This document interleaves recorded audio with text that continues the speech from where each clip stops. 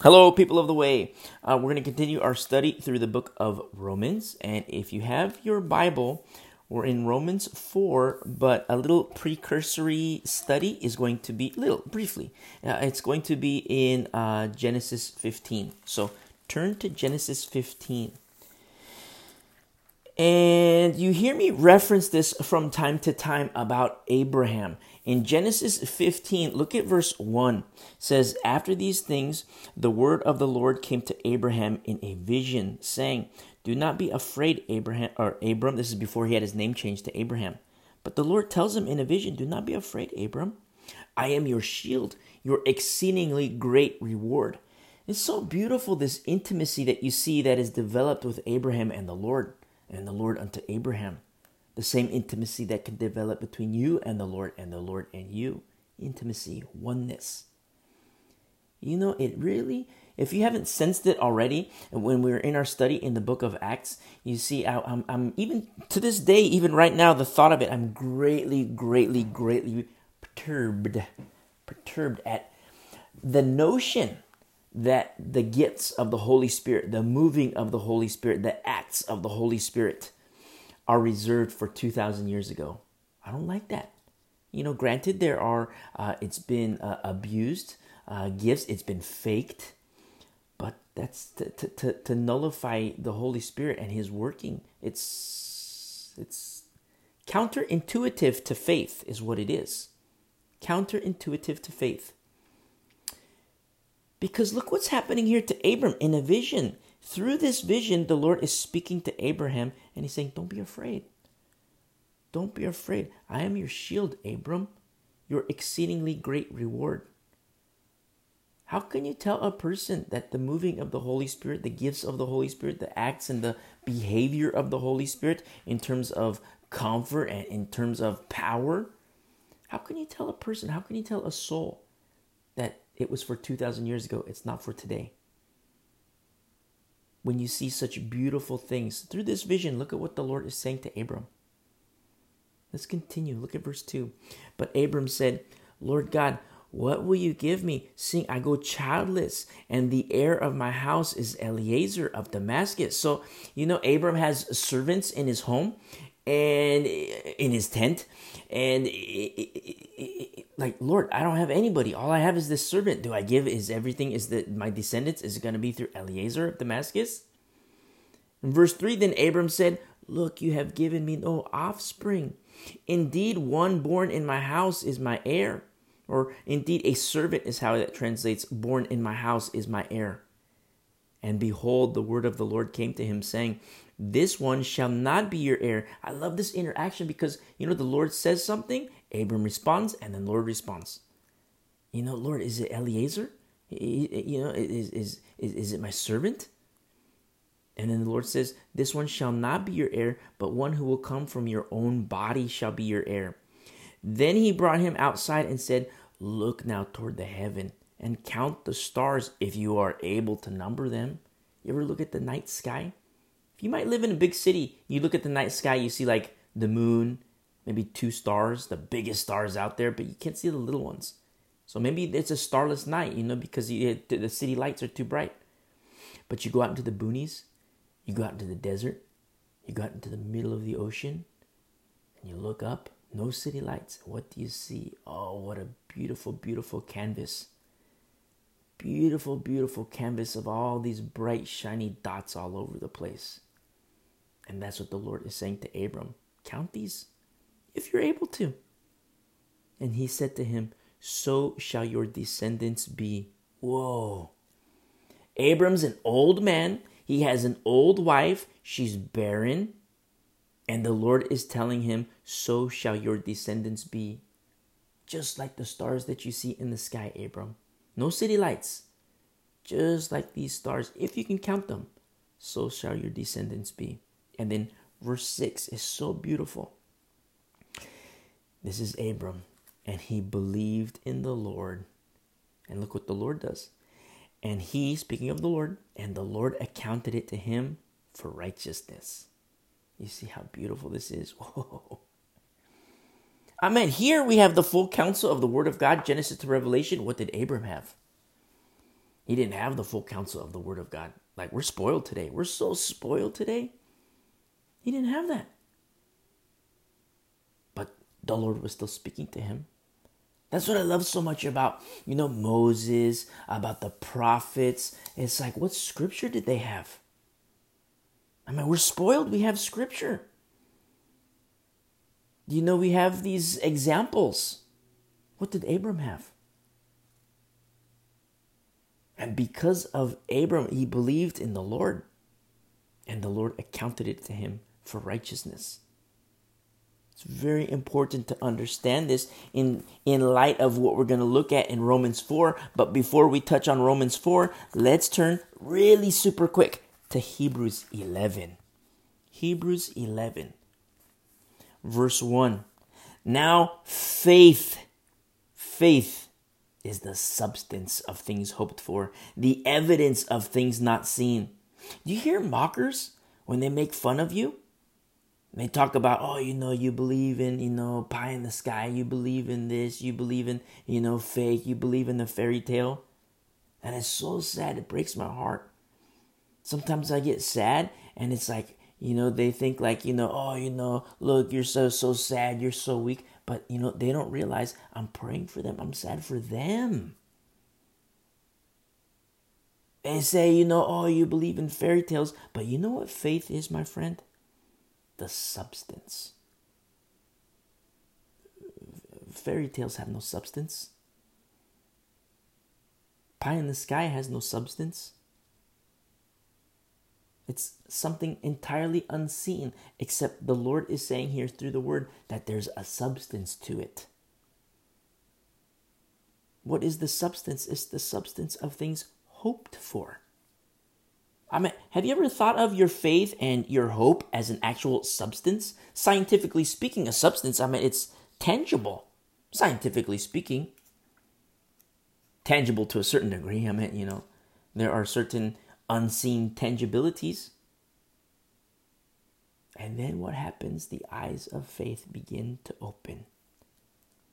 The very substance of things hoped for, the evidence of things not seen. There's this common phraseology behind it where, you can see the effect of the wind, but you can't see the wind. You can see the reeds, go side to side. You can see big, long, tall blades of grass move side to side. You can't see the wind, but the wind is there. Very similar when it comes to our faith. The substance of things hoped for, the evidence of things not seen. And then you kind of get sad for the mockers. Oh, you believe in this, you believe in that, it's so fake. And it's like, wow, you don't know what you're saying. And you have compassion for them. Why? Because the Lord changed your heart. Somebody mocks you, and in your old nature, you wanted to knock their teeth out. But because the Lord gave you a new spirit, a new heart, you're like weeping for them. Wow, Lord, open up their eyes of faith. Use me, put Christians in their path. You have compassion for them.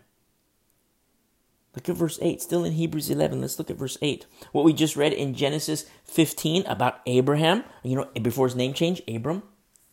But then look what happens here in Hebrews 11, verse 8. It says, by faith, Abraham obeyed when he was called to go out to the place which he would receive as an inheritance. When he went out, not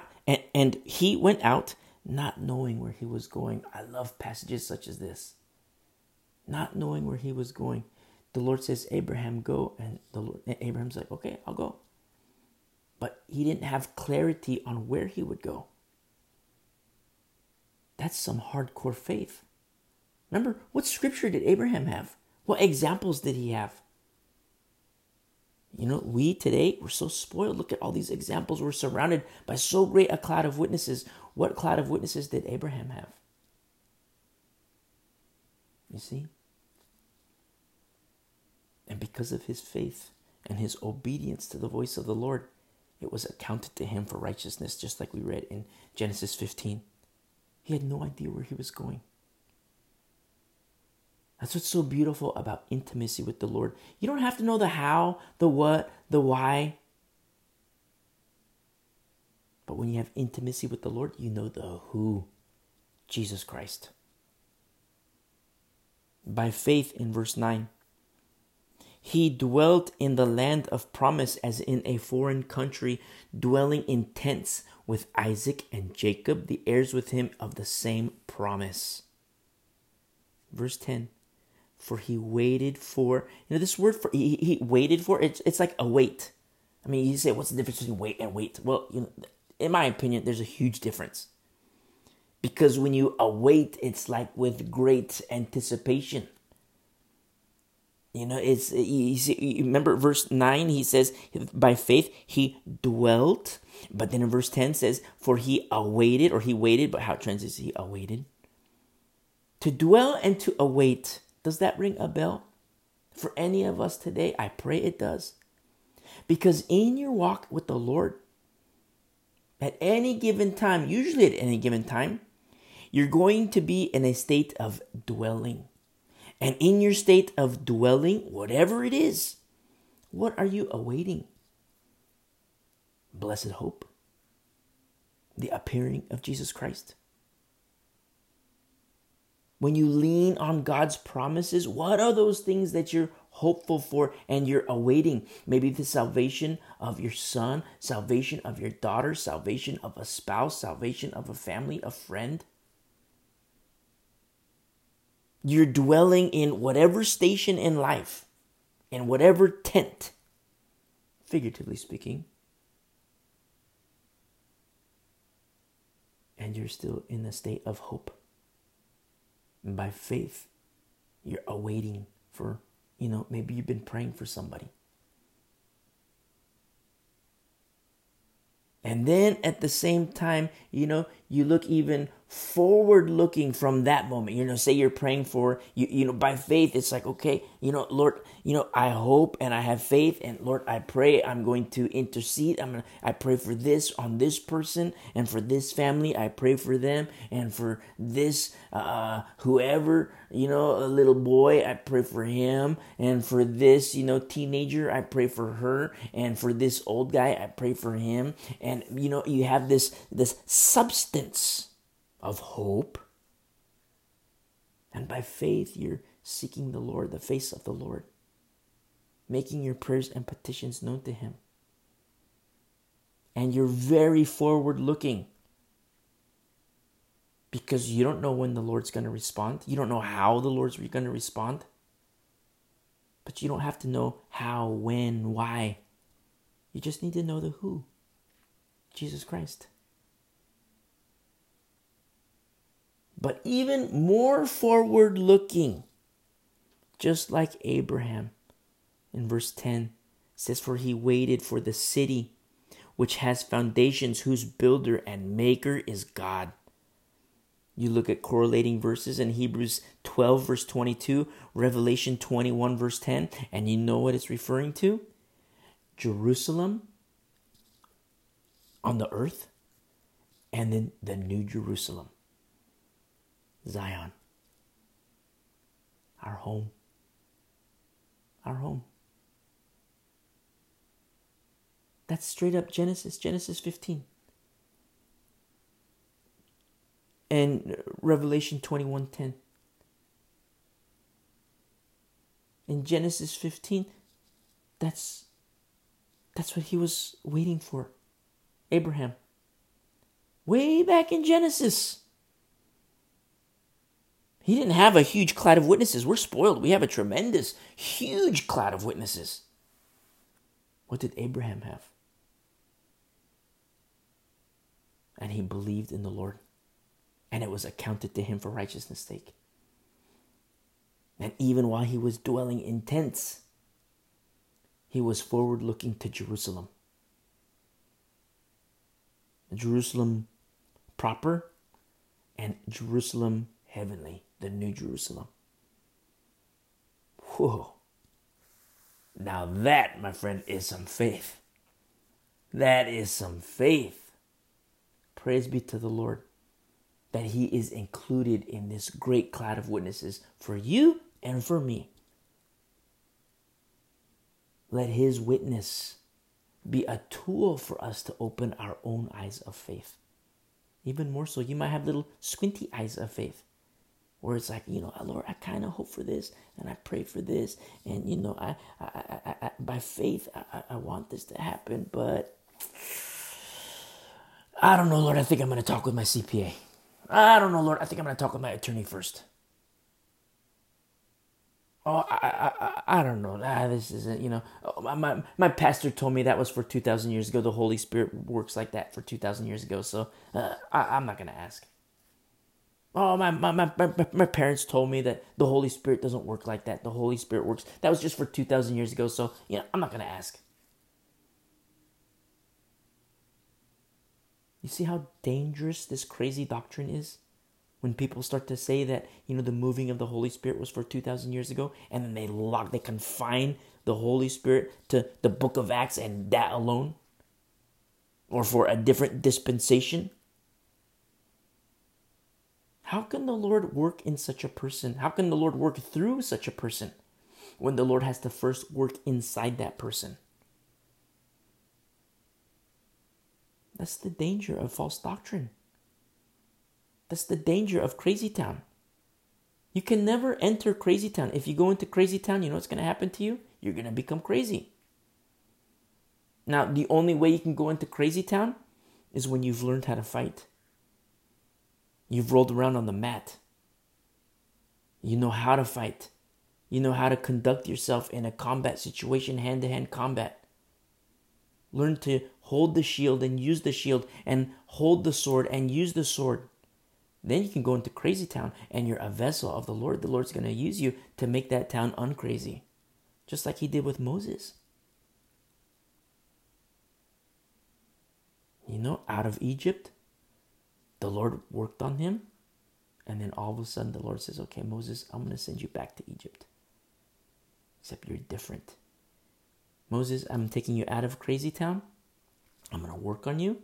And now that I'm done working on you, I'm not done, but now that I have done this work in you, and I'm not done yet, now I'm going to do a work through you, and I'm going to send you back to Crazy Town. That's what the Lord does. Not just with Moses. You see it all over the place, Old Testament and New Testament. The question is, for you and for me, who among us has intimacy with the Lord? The real Lord, the Lord of, the word of the Lord. Not, some New York Times bestseller about, how to have faith, how to have whatever, written by Joe Schmo. This other New York Times bestseller written by Joe Schmuckatelli.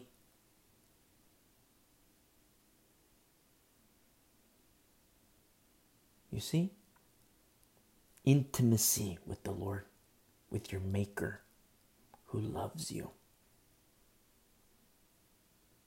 Who loves you. I have no word in my vocabulary to tell you how much he loves you.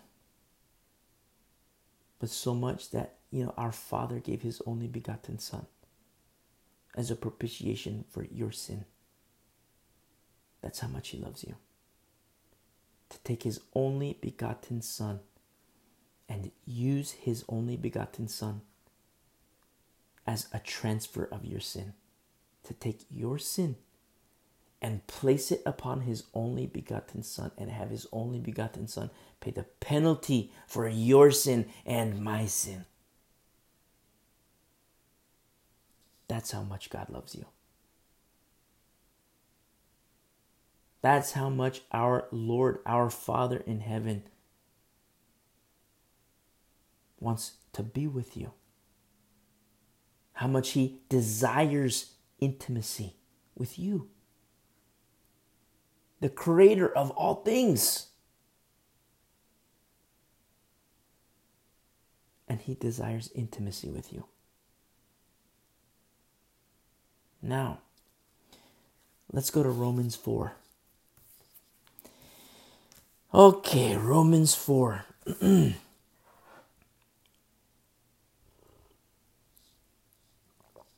got to tell you something.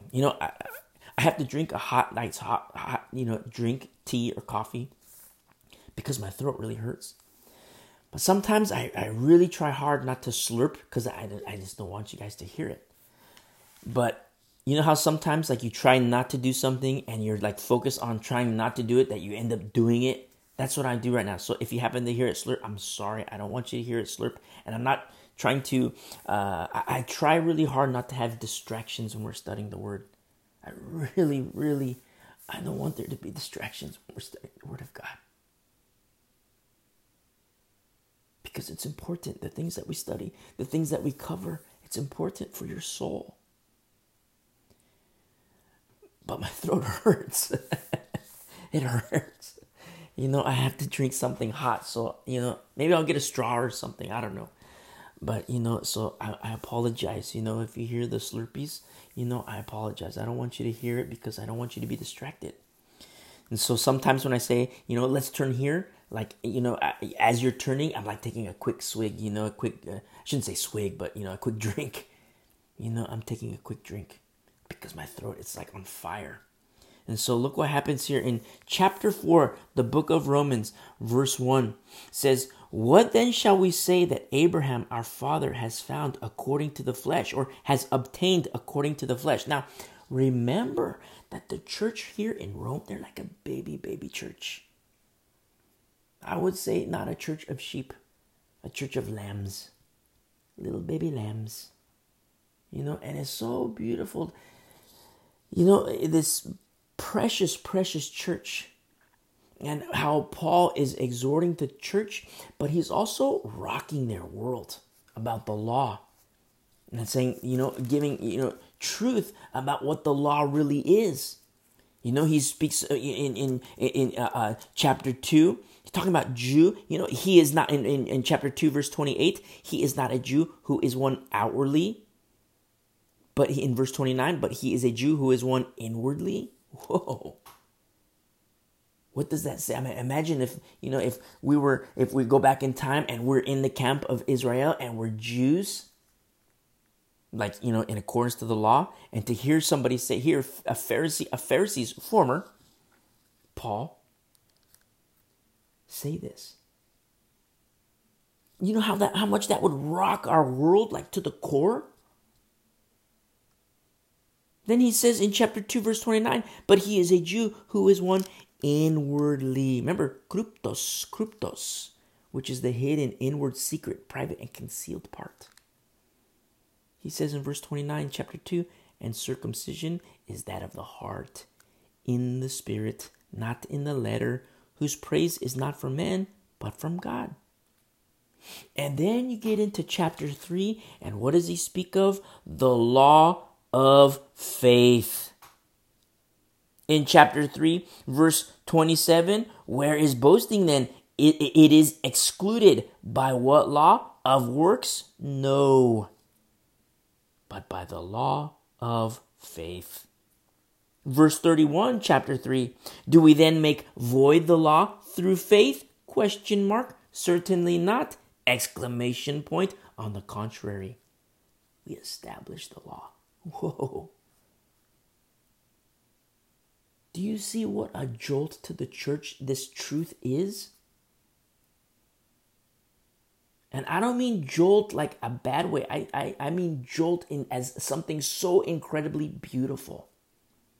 What a jolt to the system for both Jew and Gentile to understand the truth of God's holy word, and how beautiful it is how the Lord uses Paul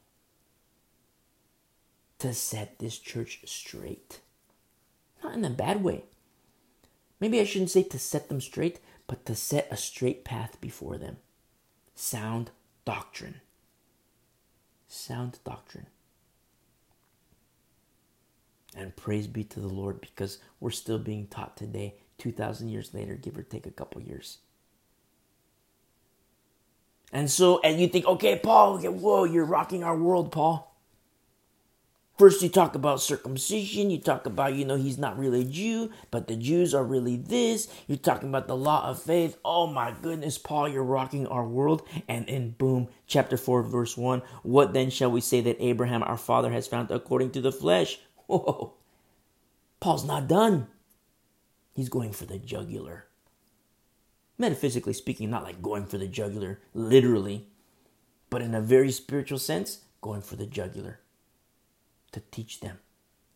And sometimes when you're a teacher, be it pastor, elder, Bible teacher, women's leader, women's ministry, youth leaders, sometimes you have to go for the jugular. Sometimes you have to, metaphysically speaking. Because sometimes people, they get coerced into all kinds of crazy doctrines being tossed to and fro, and you have to go for the jugular. And somebody says, oh, you're talking about circumcision, that's too much. Well, you're talking about the law of faith, that's too much. Stop, that's too much. Just like Paul, to lambs. What about Father Abraham, guys? That's what Paul is saying. Remember, the Pharisees, they rested their hats on the law of Moses, on Father Abraham. They rested their laurels. Oh, we're hardcore. We're of Moses. Oh, we're of, we're Abraham. We're of our father Abraham. And so Paul, beautiful, beautiful Paul, straight up going for the jugular, spiritually speaking. What shall we say then? That Abraham our father has found or has obtained according to the flesh? Now you think, Father Abraham, he's speaking to the Jews. Father Abraham, so he's speaking to the Jews. Is he really speaking to the Jews? No, yes, but he's also speaking to Gentiles. Whoa. What do you mean he's speaking to the Gentiles? Turn to Galatians 3, super quick, Galatians 3. And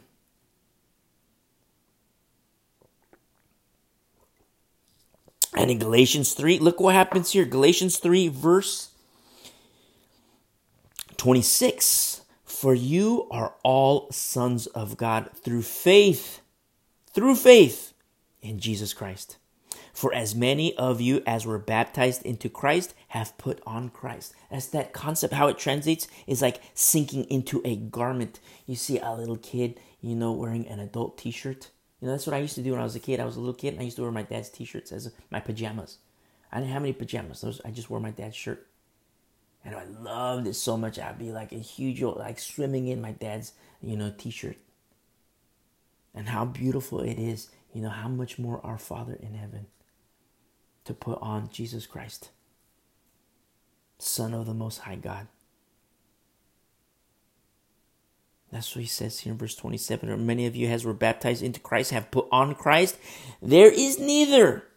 If you have a highlighter, highlight verse 28. This is in Christ. There is neither Jew nor Greek. There is neither slave nor free. There is neither male nor female. For you are all one in Christ Jesus. Verse 29 is hardcore. And if you are Christ's, then you are Abraham's seed and heirs according to the promise. Whoa. Remember the Lord? When the Lord says, hey, Abram, look up in the sky. Look up at the stars, and if you're able to count them. If you're able to. It's going to be like your heirs. And I'm not Jewish. You might be Jewish. If you're listening and you're Jewish, praise be to the Lord. I pray you're Messianic. If you're not Messianic and you're waiting for a Messiah and you don't think Jesus Christ was the Messiah, listen to our sermons in Leviticus. Because everything in the law, the feasts, the festivals, the statutes, everything points to Jesus Christ. Everything as a shadow of the things to come. And if you're a Gentile and you're in the faith of Jesus Christ, you believe in Jesus Christ, welcome to the family. Depending on how long it's been, it could have been a while ago. But welcome to the family of Abraham. Because you are an heir of Abraham. According to the promise. That's you, Christian. You can be from, Timbuktu. You can be from Kentucky. You can be from Maine. You can be from Jersey, Jersey. I don't know, however they say it.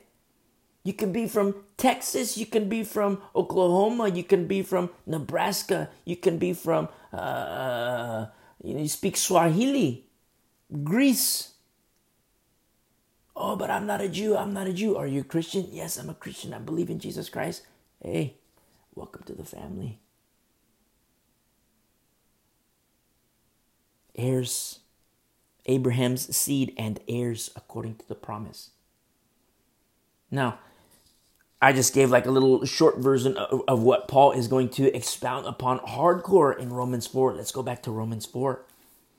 So put yourself in the church in Rome and, hey, we got a letter from Paul. Somebody says, okay, can you read it? No, I'm not educated. Can you read it? No, I didn't go to school. Who can read it?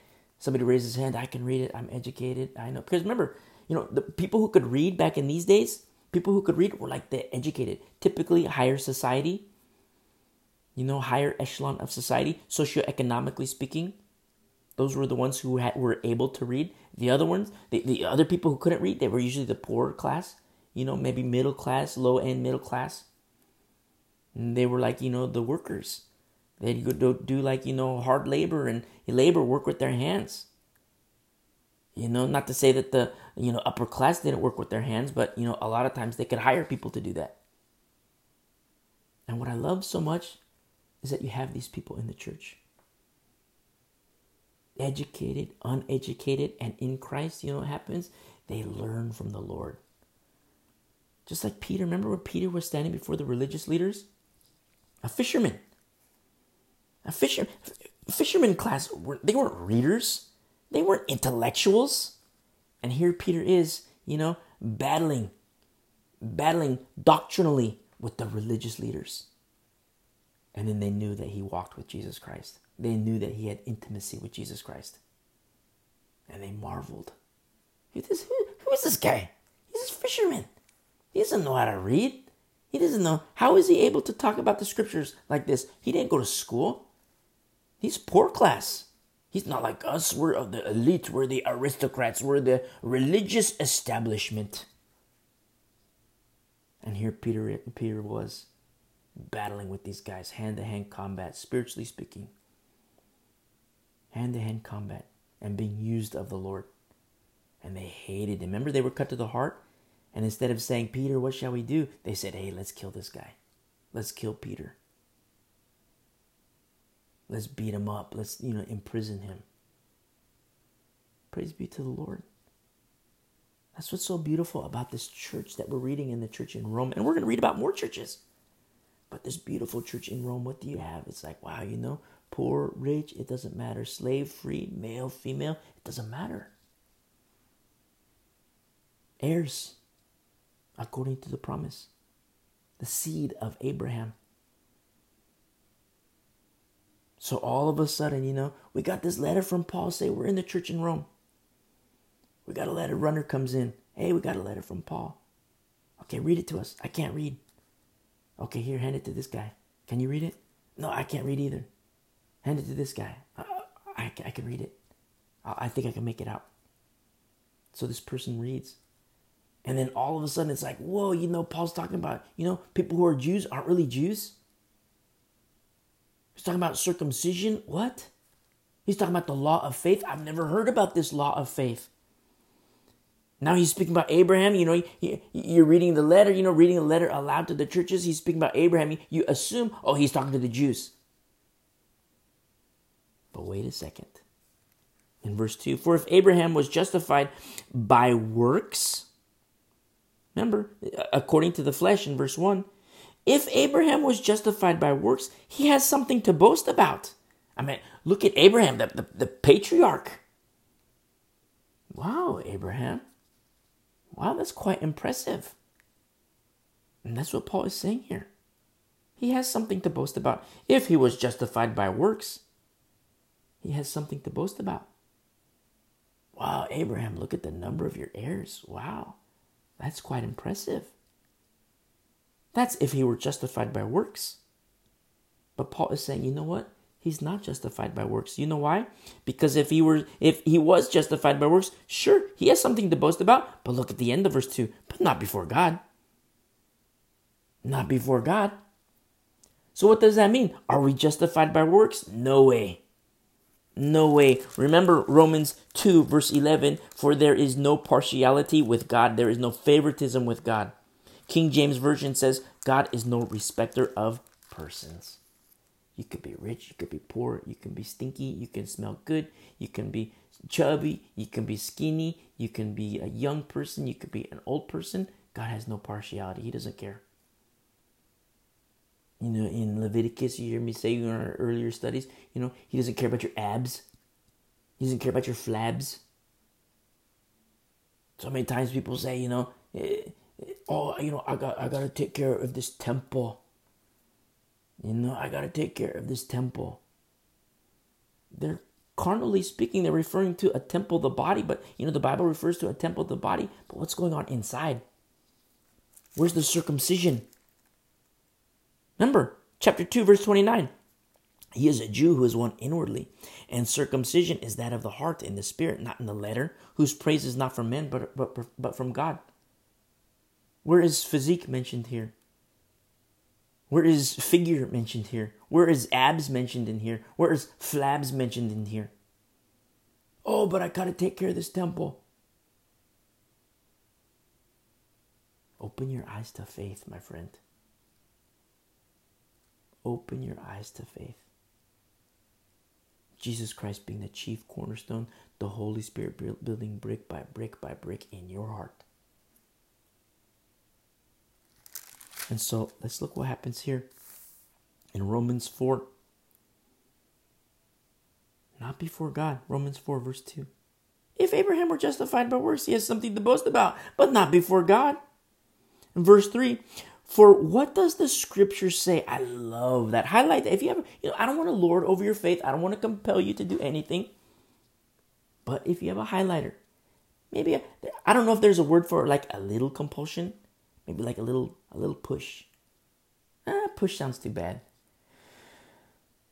Maybe like a little nudge, a little tap in the right direction. But if you have a highlighter or a pen or whatever you use, highlight this part of verse 3. This first part. For what does the scripture say? That's hardcore. Any questions you have in life, no matter what it is, what does the scripture say? Any doctrinal issues you come across, what does the scripture say? You listen to a guy on TBN, what I call Tricking Believers Nightly. It's like, oh, that doesn't sound right. Well, what does the scripture say? Oh, my friend wants me to go to the strip club. What does the scripture say? Oh, my other friend, he's calling, he wants to go do crack. What does the scripture say? Oh, there's this girl, she keeps calling me and she wants to take me to church. What does the scripture say? You see, and then you read scripture and you understand, wow, I'm not going to go to the strip club with this guy. I'm not going to go do crack with this guy. But my friend over here, she's inviting me to church. I'm going to go to this church. And then you go into the church and you have crazy pastor. What does the scripture say? Okay, I'm in church, but this is a crazy pastor. He's in crazy town. Or, she invites you to church. You go to church and you sit down. It's like, wow, you know what? This guy is teaching. Or, maybe you sit down in church and the lady's teaching.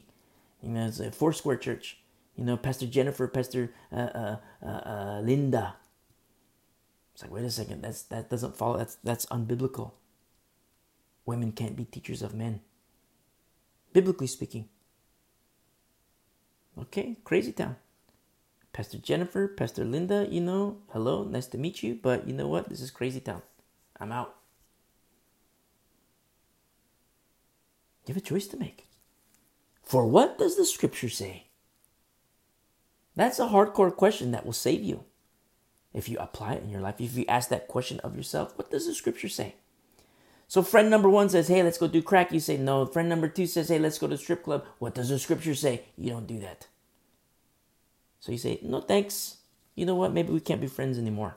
You talk to your crack friend. Maybe we can't be friends anymore. When girl invites you to church and you go with her to church and then all of a sudden you're sitting in the pews.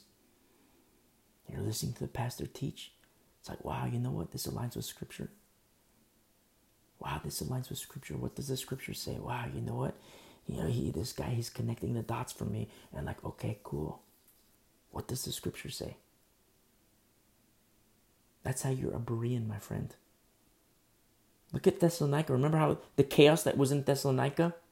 In our study in the book of Acts, look at all the chaos that was in Thessalonica. And then you read a little bit further. And look at Berea. No chaos. You know why? Because they were Bereans. They were Bereans. They checked the scripture. They studied the scripture. They asked of themselves this question: what does the scripture say? That's why I say highlight this and ask it of yourself. What does the scripture say? You have questions about X, Y, Z? What does the scripture say? You have questions about 1, 2, 3? What does the scripture say? And you don't know what the scripture says? Maybe you're young in the faith. Or maybe you're old in the faith and you've never really rightly divided the word of God. Maybe you've been walking with the Lord for 20 years, 30 years, and you're still on milk. Me personally, I don't like that. But it's not to say I don't like that, how dare you, but, I don't like that. But you know what? Let's learn. Let's learn together. Let's rightly divide the word of God. So what does the scripture say? And you're like, I don't know what the scripture says. You know what you do? You request counsel. Godly counsel, not crazy town counsel. Somebody says, oh yeah, the Holy Spirit, that was for 2,000 years ago. It's not for today. That it doesn't work like that anymore. That was for another dispensation because so says whoever McSchmuckatelli, to those who have ears. You're going to receive counsel from those people? Crazy town is all around us. But praise be to the Lord. You know why? Because we're surrounded. We can shoot in every direction. Metaphysically speaking. To fight. Train up and be equipped. And how beautiful it is to see order in the house of God. Godly order. To see order and beauty. To see green pastures and still waters in the fold of Christ. How beautiful it is. How sweet it is. You know what it is? Safety. That's what it is. Safety. The righteous run into him and all are safe. It's the Lord. 100%. Verse 3, for what does the scripture say? Abraham believed God and it was accounted to him for righteousness. That's what we read in Genesis 15. It was accounted to him for righteousness. Now, mind you, there's no 10 commandments in Genesis 15. No 10 commandments. And you know what else? No cross. The cloud of witnesses that we have today, for you, for me today, because we're spoiled. Abraham didn't have that. A great cloud of witnesses. And Abraham believed God. This word for believe, to believe God here, it's in verse 3, it's pisteo in the Greek, which is it's faith, but it's hardcore. It's deep and trusting, to commit trust and to place trust. It's deep and profound and extreme trust. I'll give you an example. Who in your life is the number one person that you can trust? Might be a spouse, might be a close family member. Who is the number one person in your life that you can trust? You take that person and you throw him out the door. In your mind. Take that person and you throw him out the door. You know why? Because you have God. And you trust in the Lord. 1,000,000 times, infinity times more than you do that one person that you can trust. That you do trust more than anything. You can trust that person. You've entrusted whatever to that person. More than whoever that person is, you take that person, you throw them out the door, metaphysically speaking. And that's your level of trust unto the Lord. Not the level of trust, like 1,000,000 times more. That's what pisteo means in the Greek.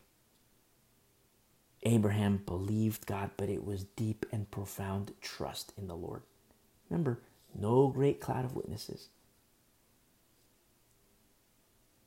But Abraham had this deep and profound trust and faith in the Lord. That's what it says here in verse 3. Abraham believed God. So it says Abraham believed God, but you can translate that as Abraham had hardcore trust in the Lord. That's my translation, because I'm trying to illustrate this for you. That's the level of trust that Abraham had. Abraham believed God, and it was accounted to him for righteousness. Now, in verse 4, to him who works, the wages are not counted as grace, but as debt. That's such an interesting concept. To him who works, the wages are not counted as grace, but as debt, something owed. You know, in the law, the wages of sin is death. You hear me say that a lot. The wages of sin is death. Now, if you're not a believer and you hear me say that, which is a biblical truth, the wages of sin is death, that should terrify you. Because when I reflect back when I was a non-believer and in sin, and to hear the wages of sin is death, that terrified me. That terrified me. And then I read further, for God so loved the world, not to condemn the world, but that the world through him might be saved. And then I started to learn about the love of the Lord. People say, oh, don't use fear tactics. Tell people about the love of God. Don't tell people about judgment. Don't mention judgment. Don't mention God's wrath. What? Where do you get off saying that? Who gives such counsel? Carnal people give such counsel. The schmoozers, the sales pitch, people who reduce the gospel of Jesus Christ, which is the power of God unto salvation. It's not a sales pitch. Oh, tell about God's love. Attract people to Jesus Christ through love, but don't scare them. Don't talk about hell. Don't talk about condemnation, damnation, hellfire, brimstone. Don't mention that stuff. How is that even biblical? To exclude hell, to exclude wrath. You talk about salvation? You tell me I need to be saved? I mean, if you're presenting the good news to me and you're excluding wrath, why do I need to be saved? Saved from what? It harkens to our study in Romans 1. Paul says in Romans 1 verse 15, I'm ready to preach the gospel. Verse 16, I'm not ashamed of the gospel of Christ, for it is the power of God to salvation. He says, okay, let's do this. I'm going to give you the gospel, and I'm going to teach you more about the gospel. And you know what he does? Goes for the jugular again. The jugular, the beautiful, beautiful jugular. Verse 18, for the wrath of God is revealed. Boom. The wrath of God is revealed. Now, when you're talking to somebody about the good news, of course, tell them about the love of the Lord. But when you mention salvation, it cannot exclude hell. It cannot exclude wrath. It cannot exclude judgment.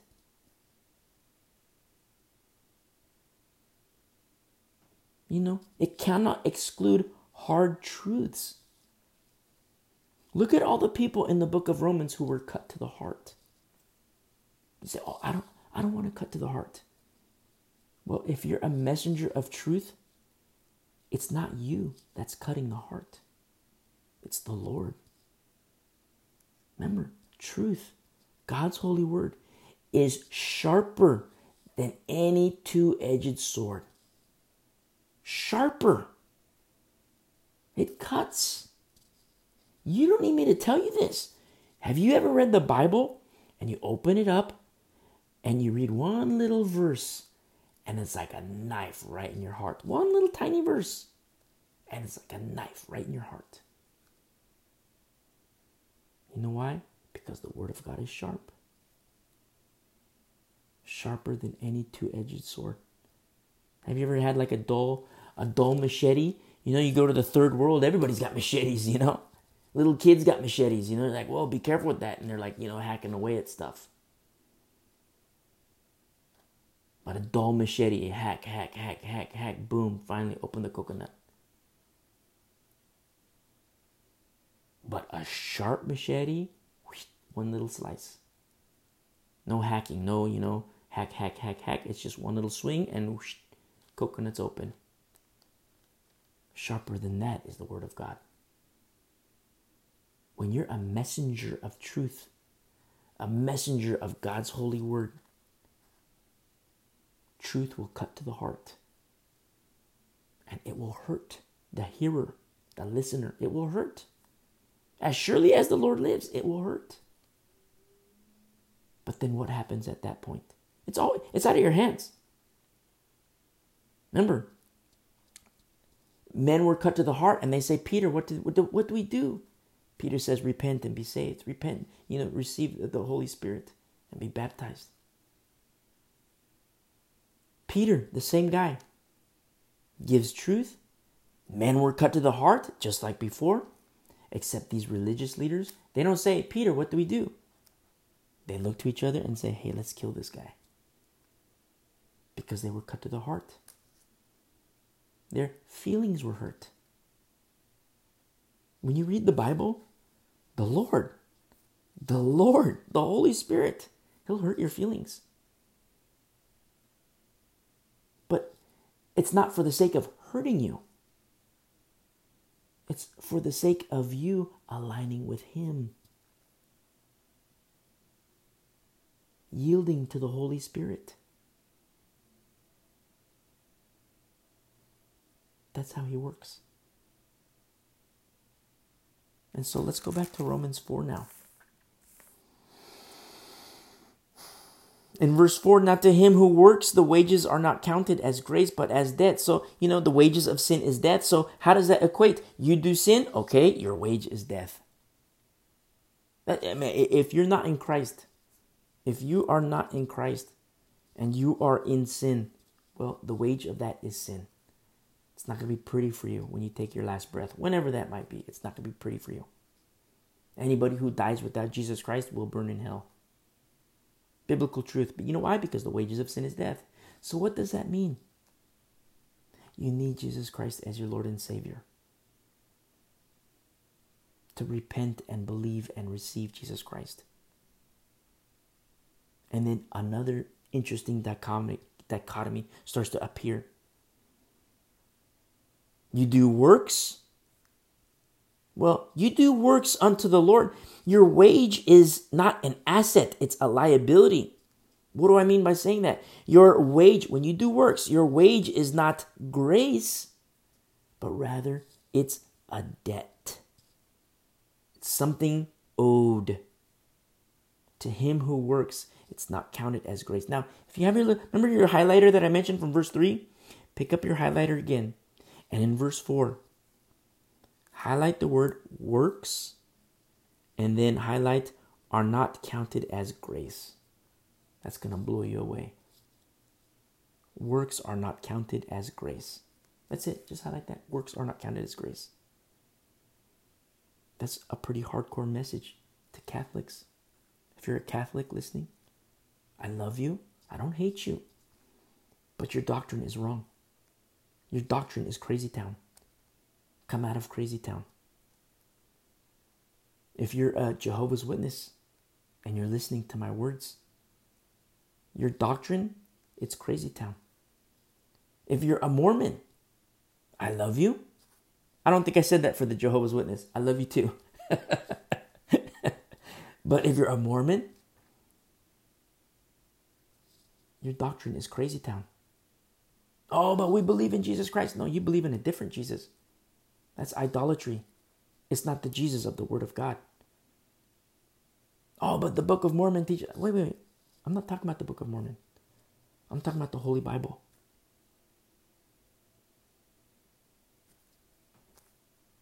That's it. I'm talking about the Holy Bible.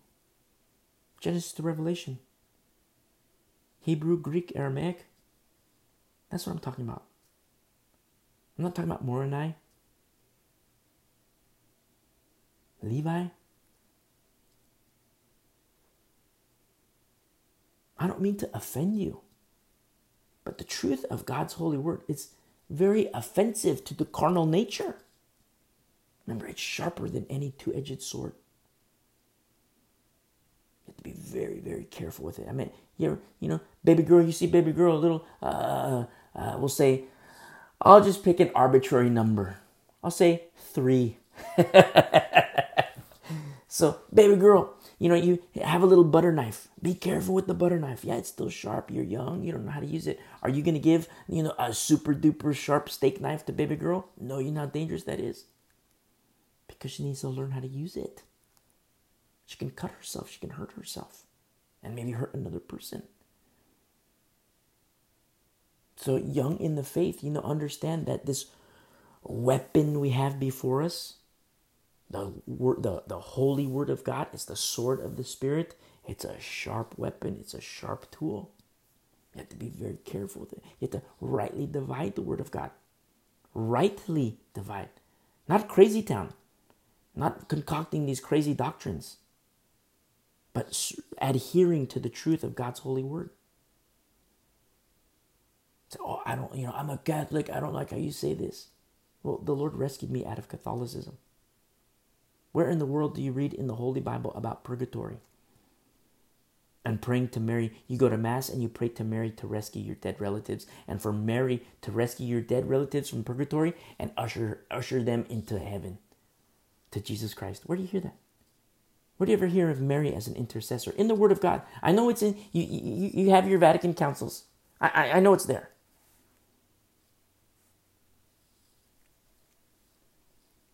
Why is it that included in the plan of salvation in accordance to the Catechism of Rome is the means of salvation outside of the cross of Jesus Christ? Why? If righteousness comes by any means other than Jesus Christ and his death on the cross, then Jesus Christ died in vain. So you hear me talk about Roman Catholicism is crazy town? I don't just say it to offend you. I say it because it is legit crazy town. So, but I love the Lord. I'm a Catholic. I love the Lord. I'm a Jehovah's Witness. I love the Lord. I love Jesus Christ. I'm a Mormon. I love Jesus Christ. You know what I say? Praise the Lord. Leave crazy town. Get out of crazy town and stand on the rock of salvation, firm foundation, sound doctrine, rightly dividing the word of God. I love you. I don't want to hurt you. But truth hurts. Truth always hurts me. That's how we're shaped. That's how we're transformed. In the course of time, I've just learned, okay, Lord, I welcome it now. I used to shun. I used to run away. I was a little snowflake. I don't like to have my little feelers hurt. So I used to run away like a little snowflake. And then finally I was in a situation where I couldn't run. And the Lord hammered me. It happened to be jail. Can't do a lot of running in jail.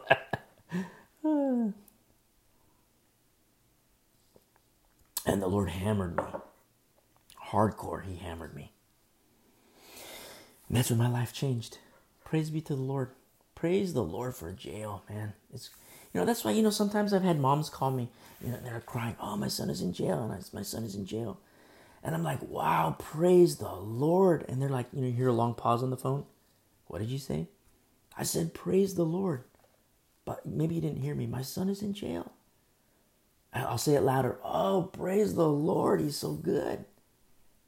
What are you talking about? And then I start to tell them, man, the Lord did wonders for me in jail. Man, the Lord just messed me up in jail. I needed that. I so needed that. And then, moms hang up on me. Click. Hang up on me. What do you expect me to do? What do you expect me to say? You have an 18-year-old kid who's in jail. You have a 19-year-old kid who's in jail. You failed as a parent. I mean, if that's you. As a parent, you failed. Failure. F, that's your grade. F, as a parent. You did not teach your child. Now, it's not to say, okay, you're going to burn in hell. It's to say, no, let's fix this situation. Let's address this.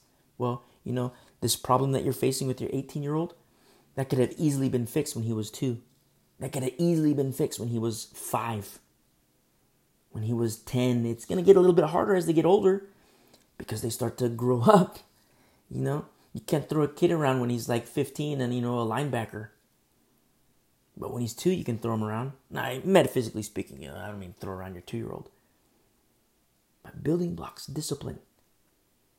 Teaching him, teaching her. Teaching your children. Oh, but I want to be my kid's best friend. I don't want to be a parent. I want to be their best friend. Eli did the same thing. The high priest. You know what the Lord did to Eli? He killed him. The Lord killed Eli. And his sons. Be very careful. If you're a parent and you're like, oh, I want to be my kid's best friend. Be very careful. Because your kids need to understand deep spiritual things. They need to. You know why? Because the Lord wants that.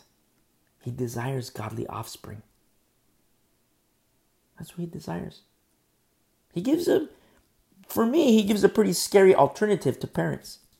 I won't mention it. I mention it every now and then. But if you're a parent, you know what I'm talking about. I'll give you a little hint. It includes a millstone. That's scary stuff.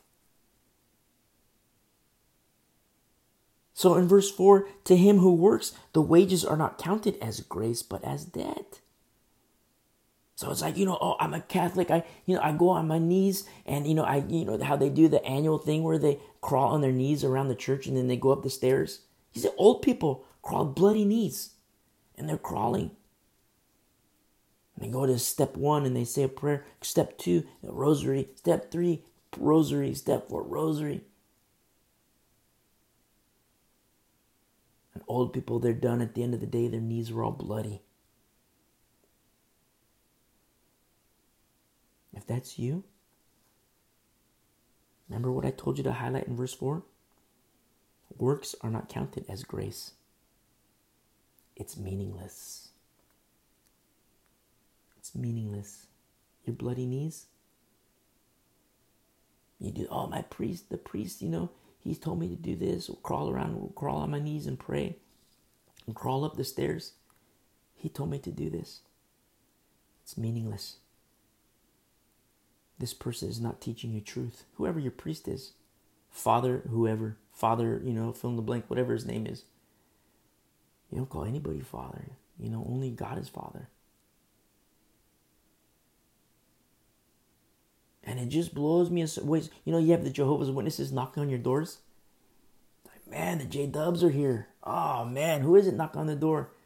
You look through the little people. Oh, man, it's the J-Dubs. Well, you know what's so sad? The J-Dubs, they come knocking on the door. And you know what happens? It's like, they're working their way to salvation. Works-based. It's like a sales environment. The highest number of sales, highest number of converts, you get to go to heaven. If you don't meet the quota, then you're going to burn in hell. It's works-based. Mormonism, it's all works-based. And when you die, you get another planet. You get to be God of this other planet. It's like, what? That's really what Mormons believe? Yes, that's what Mormons believe. You get to be God of your own planet. Crazy town. Now, if you're Mormon, if you're J-Dub, if you're Catholic, I love you. I love you more than you can possibly even imagine. I love you. I don't want to hurt you, even though I'm saying these things that I know probably hurt you. But you need truth.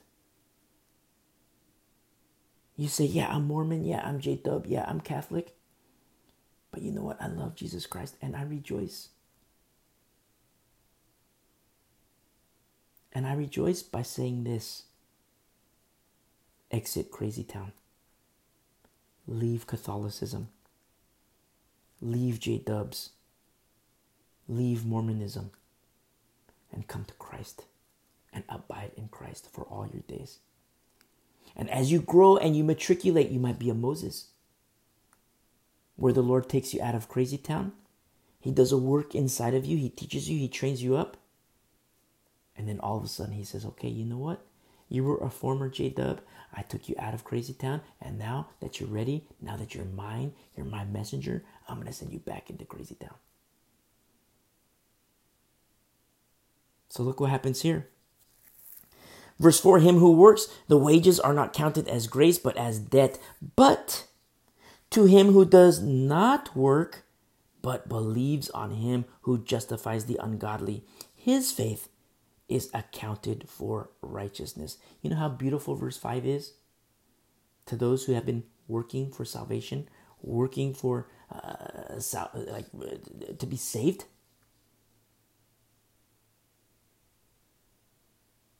Faith is accounted for righteousness. You don't have to work. You believe in Jesus Christ. And this word for believe in verse 5, it's the same one as Abraham believed God. It's to have deep faith, deep, profound, and extreme trust in the Lord. You take the number one person that's close to you that you trust. You can just, whatever, they're not going to hurt you. You trust whoever it is.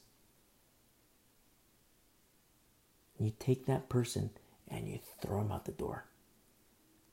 In your mind, metaphysically speaking.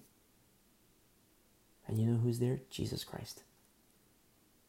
And you have trust, deep, deep, deep, profound trust in him. 1,000,000 times, infinity times more than that person you just threw out the door. Just like Abraham did. How he believed in God and it was accounted to him for righteousness. And that the same can be said of you.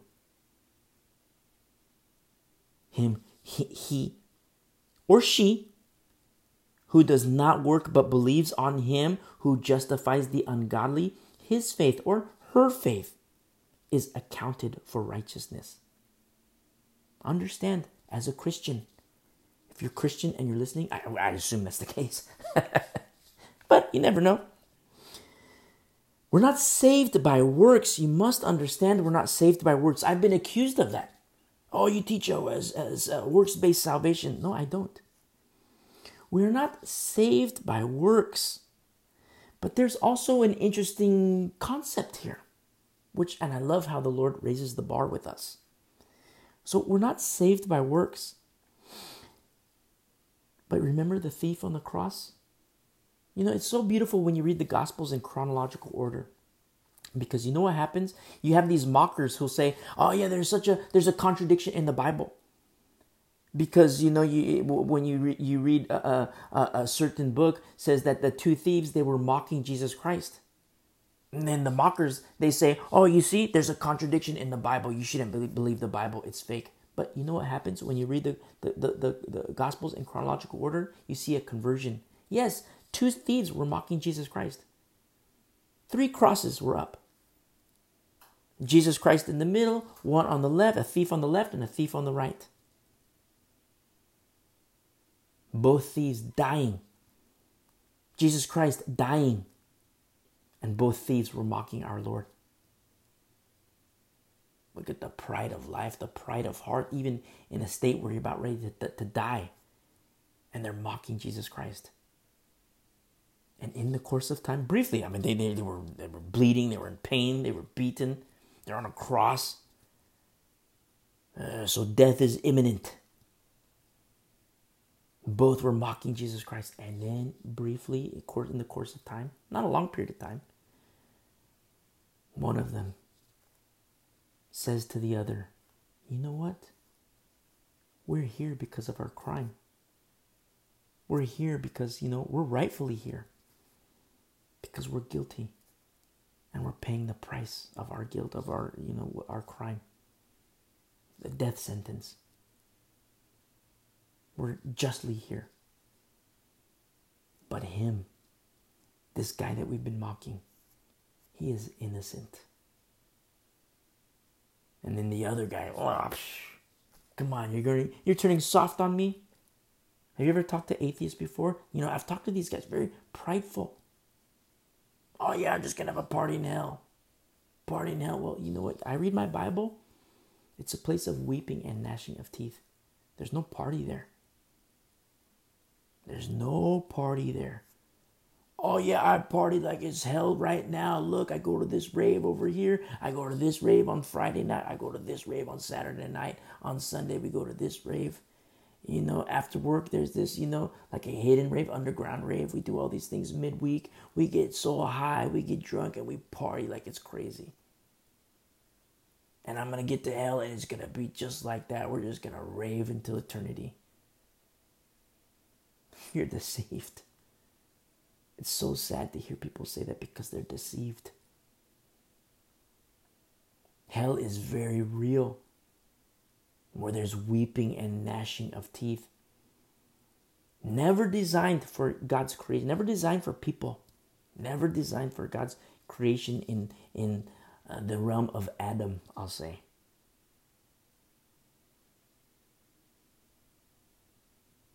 But Satan and his angels, Satan and the fallen angels, his demons, they're going to hell. They're going to hell. And you know what?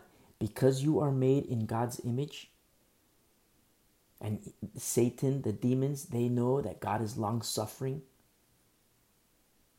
not willing that any should perish, how much God loves his creation. And they know they're going to hell, the demons, Satan. And they want to drag you with them. They want to break God's heart. They want to hurt him. And so they attack you. If you're a Christian, you have to understand this aspect of spiritual warfare because it's very brutal. It's very sad. You don't have to be scared of the battlefield. You don't have to be scared of the fight. Only fear, it's a fearful thing to fall into the hands of the living God. Only fear him. Him alone. But understand this nature of combat, of the battlefield. And it's very, very brutal. Because Satan will deceive people you love. Satan will deceive your grandkids. Satan will deceive grandparents. Satan will deceive parents and children, parents, everybody. Your close friends, relatives. Satan will deceive them.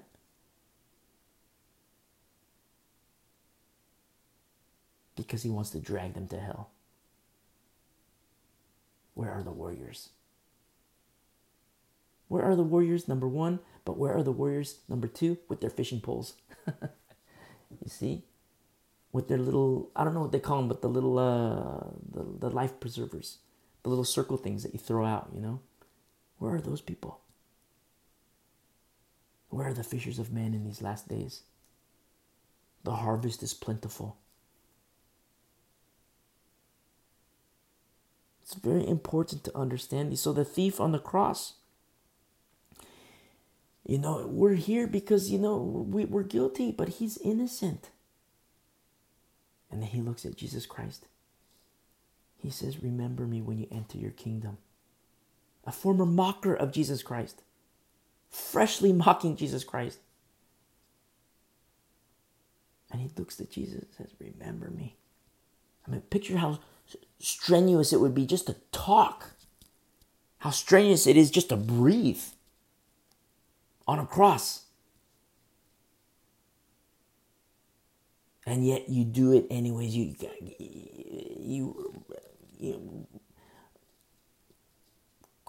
I don't know how to say it, but you gather the strength to speak some last words. Remember me when you enter your kingdom. And then all of a sudden, the Lord responds, mustering up the strength to utter words back to you. Today you will be with me in paradise. Whoa. You know how beautiful that is? His faith, his belief, the thief on the cross, his belief was accounted to him for righteousness' sake. You say, wait a second, that's not fair. I've been walking with the Lord for 30 years, 50 years, my whole entire life. How can the thief on the cross not even walk with the Lord, be on a cross with the Lord for 5 minutes? And I've been doing this for 50 years? It's not fair. Well, Remember our study on Wednesday, Leviticus 25, about Jubilee? The 50th year, it's like, wow, everything's forgiven the 50th year. You have a servant that was hired in year 1. And then you count, 7 times 7 years. The 49th year is the preparation. You have the Day of Atonement. And then a couple months later from the Day of Atonement, you have Jubilee, the 50th year. What about the servant that was hired in year 1? A servant for 49 years. And in the last month of that 49th year, say the last several months of that 49th year, what if the master hired another slave? And then boom, 50th year comes. Year of Jubilee for you, year of Jubilee for the fresh slave. Oh, that's not fair. I've been a slave for 49 years. That's not fair. That's not fair. What does fairness have to do with anything? Do the rules apply differently? No. In the law and under grace, do the rules apply differently? No. The thief on the cross, a believer for 5 minutes. Maybe less. Maybe 10 minutes, I don't know. Not a long period of time. Oh, but I've been walking with the Lord for 50 years. It's no fair. It's no fair. Where's fairness? Where do you see fairness in the Word of God? Where do you see fairness in the world? Be careful with fairness. That's a tool that Satan uses. Everybody talk about fairness. Oh, it's not fair. This guy gets better grades than me. So I'm a straight F student. This guy's a straight A student. It's not fair. Change your standards so this guy doesn't get straight A's. Change your standards so, I don't get F's anymore. I want to get C's. Be very careful with fairness. It's a tool that Satan uses. And so I'm going to stress this even further. It's like, so works is, as is written in verse 4, works is not counted as grace, but as debt. So works is debt. It's not grace. Works is debt. Remember Paul's debt? We read it a couple weeks ago. In chapter 1, verse 14, this is what Brother Paul writes. He says, I am a debtor, both to Greeks and to barbarians, both to wise and to unwise. Whoa. Paul says, I'm in debt. Greeks, barbarians, wise, unwise, I'm in debt to them. Whoa, Brother Paul, you're in debt to these people? Yes, he is in debt to these people. You know why? Because that's where the Lord called him to do. That's the ministry that the Lord called him to. He's in the will of the Lord.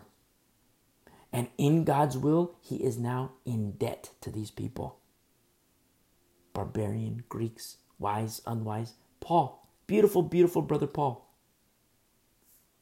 His works are not counted as grace, but his works are counted as debt. And Paul says, I'm in debt to these people. You know why? Because it's the Lord's will. Why is it the Lord's will? So that these people, the barbarians, the Greeks, the wise and unwise, can become Christians, can know Jesus Christ, and be saved in Jesus Christ. Remember, God is not willing that any should perish. Let's look at Matthew chapter 7 really quick. Let's look at Matthew chapter 7.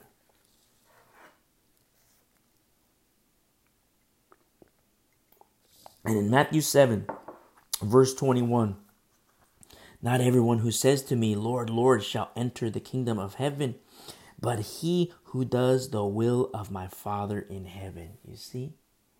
What is the will of God? What is the will of our Father in heaven for you?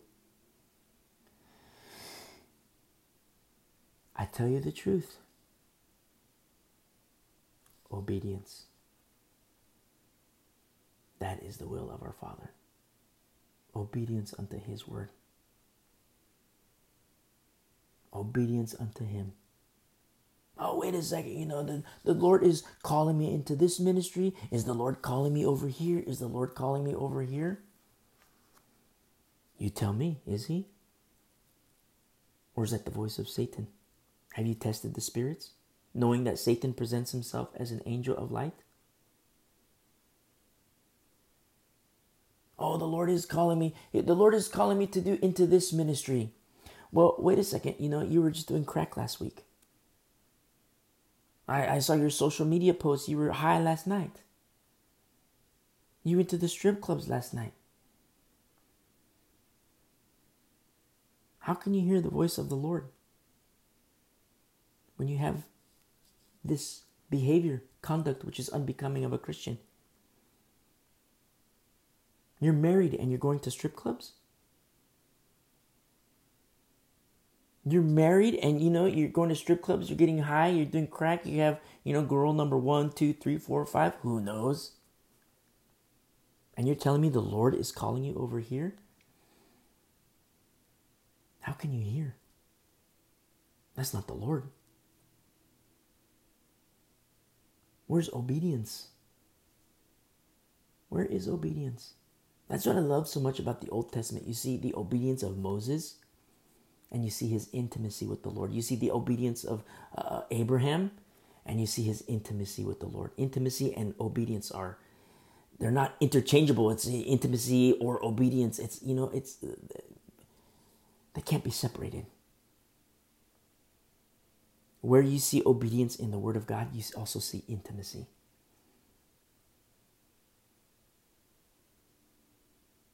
Where's intimacy with the Lord? A lot of people have intimacy with their lusts of the flesh, sexual and non-sexual. Lusts of the flesh. And they're well averse to that kind of intimacy because their God is their belly, as the scripture says. But what about intimacy with Jesus Christ and the Word of God?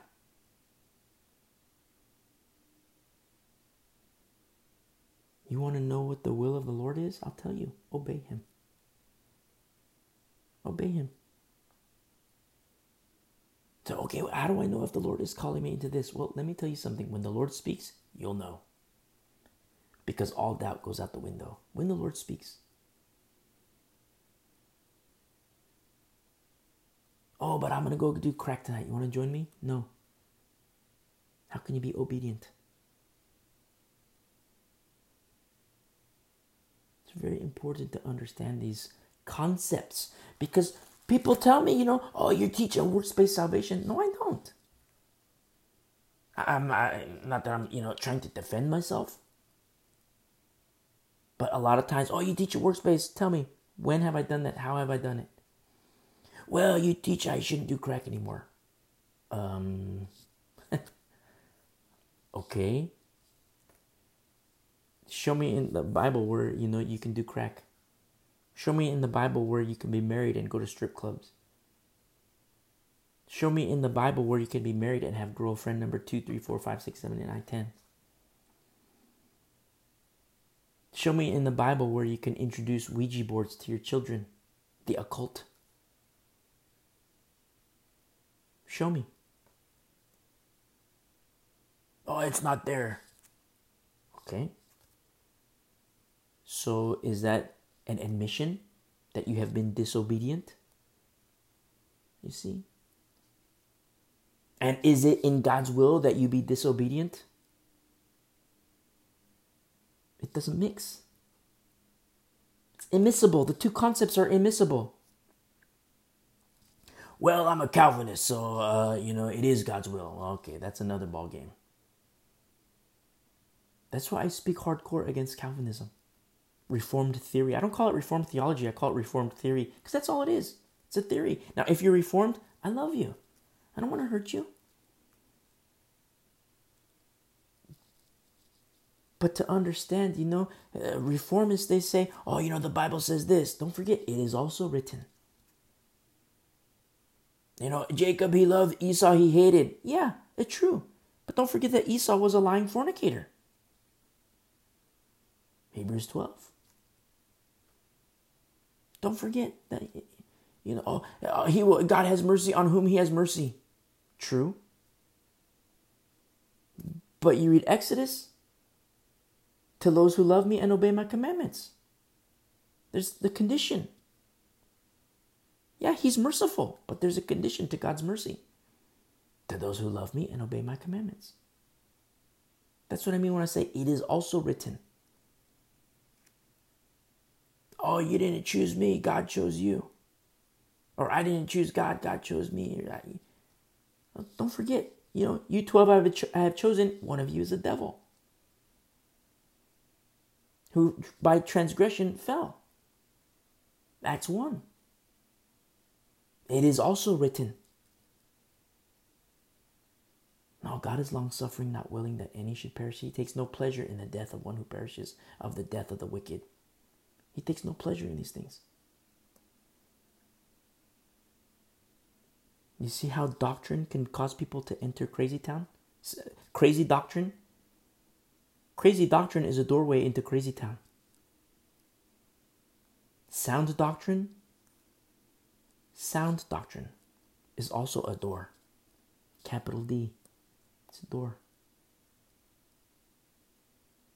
But Jesus Christ, the way, the truth, and the life. Those three elements. He's the door. You enter the door, the good door of the good shepherd. And what do you find? Truth. And I know truth is sharp.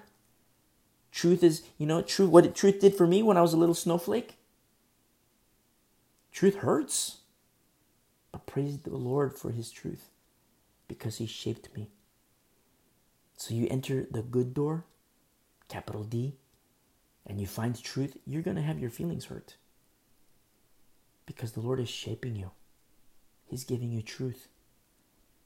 And you yield to him and aligned to him. And then all of a sudden you take your last breath and boom, life. The way, the truth, and the life. There is no other way to the Father. Only to Jesus Christ. Oh, but my priest told me it's purgatory. I take my last breath in purgatory. No. Your priest is wrong. Biblically, your priest is wrong. You need to get out of crazy town. There's a different fold that I speak of. It's the fold of Christ, Son of the Most High. And so look what happens here. Going back to verse 5. We talked about, like the will of the Lord and obedience unto him. So you look at the thief on the cross and Paul. So, surely Paul, he's hardcore. Surely Paul is better off. Is he really? The thief and Paul, for both, it was accounted to them for righteousness. Faith was accounted for righteousness. You might say, well, Paul's going to have a better crown in heaven. There's this teaching going around. It's been around for a while about how that there's 5 different crowns in heaven. There's the imperishable crown, there's the crown of rejoicing, the crown of righteousness, the crown of glory, and the crown of life. Which there are passages which explain this. But me personally, this is just me personally. I'm not going to, attempt to establish some kind of doctrine. But me personally, I don't believe that there's 5 crowns. I believe that these are 5 attributes of the same crown. That's just me personally. We're going to find out one day.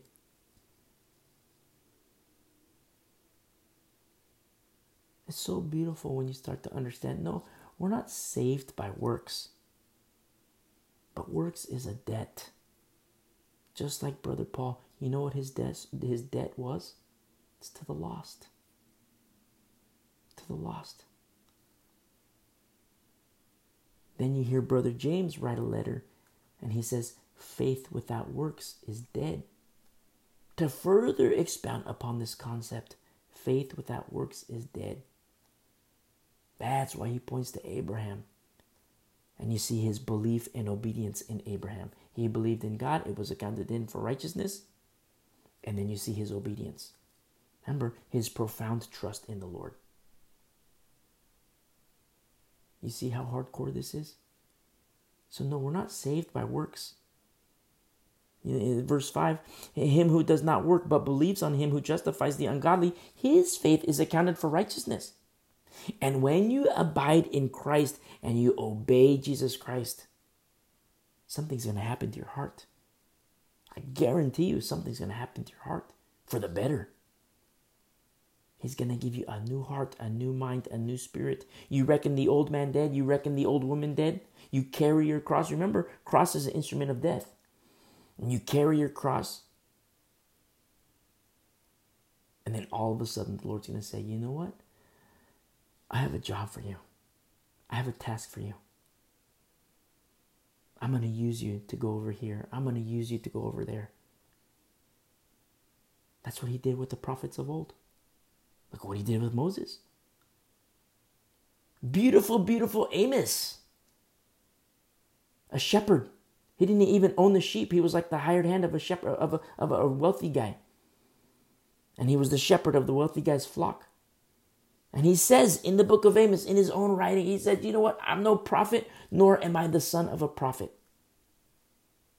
I have no prophetic lineage in my family. I'm not a prophet, nor am I the son of a prophet.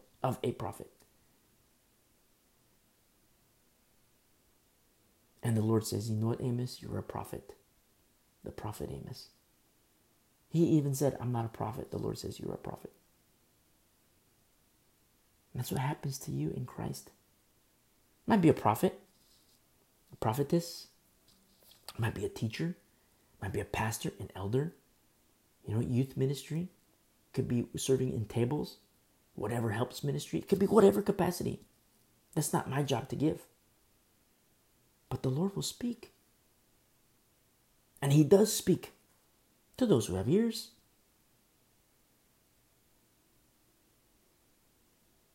Look at how Israel got into crazy town. They started to introduce idols, guilty of idolatry. So much so where the Lord he tells them, you straight up played the harlot. You played the harlot. And so what does he do? He taps on the heart of Jeremiah, taps on the heart of Ezekiel, taps on the heart of Isaiah. Same thing happened with Judah. So he goes to Amos, Joel, Zephaniah, Zechariah. Hey, I have a job for you. Has the Lord tapped on your heart? Say, wow, I haven't been called into a ministry. I haven't been called like that. Well, be patient. Let's wait on the Lord together. You need to learn. Learn how to fight. You abide in Christ and obey his word. And he might call you at some time into a ministry. It's going to be in his time. His timing is perfect. He's going to call you into a ministry. And then boom, welcome to debt. That's where your debt ratios are going to go through the roof. And you're going to be indebted to the lost. Just like Brother Paul was. Just like Amos was. Just like Jeremiah was. Indebted to people who hated them.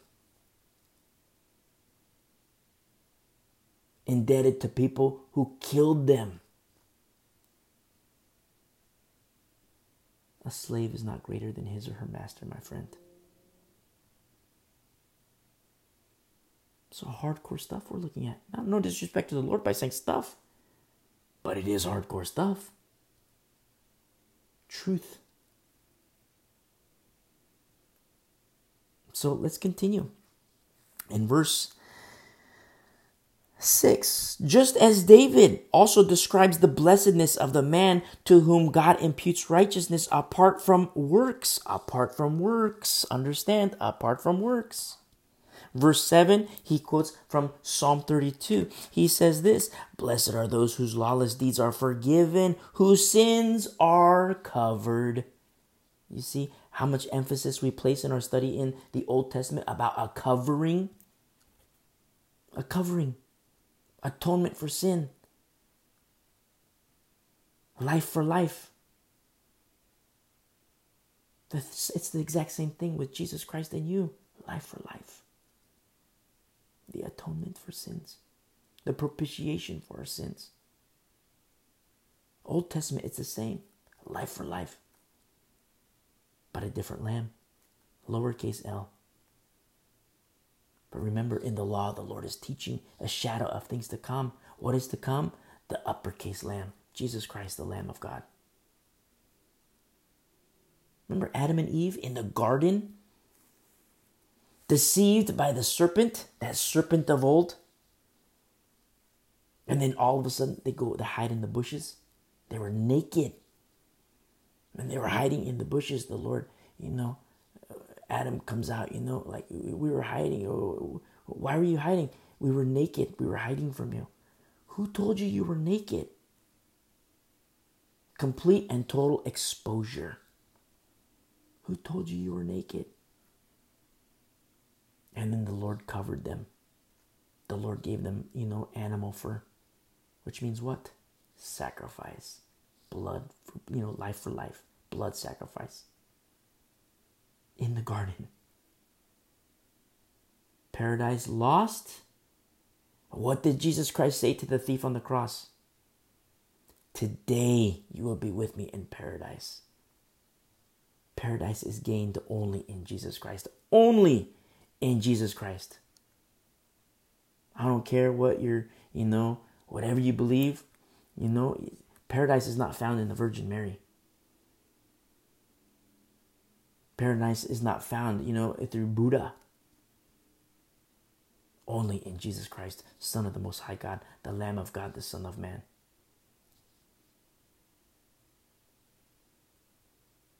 Verse 7, whose sins are covered. This concept in the law about covering. It's very important for us as New Covenant believers, and to understand this concept of covering and how it applies to you and me today, to have this covering of Jesus Christ. The blood of the Lamb over the doorpost of our hearts. Verse 8, blessed is the man to whom the Lord shall not impute sin. And that's the beauty of repentance. Repentance. Oh, once saved, always saved. I was 10 years old. I repented when I was 10 years old. Okay, well, you're on your third wife now. You're cheating on her. You're going to dump her. You're going to leave her. You know what? I don't care about what, I care that, praise the Lord that you did that when you're 10. But I care about right here, right now. You need to repent. Oh, but when I was 10 years old, once saved, always saved. You were taught wrong. Names can enter the book of life and names can exit the book of life. And you want to risk your soul? Repent.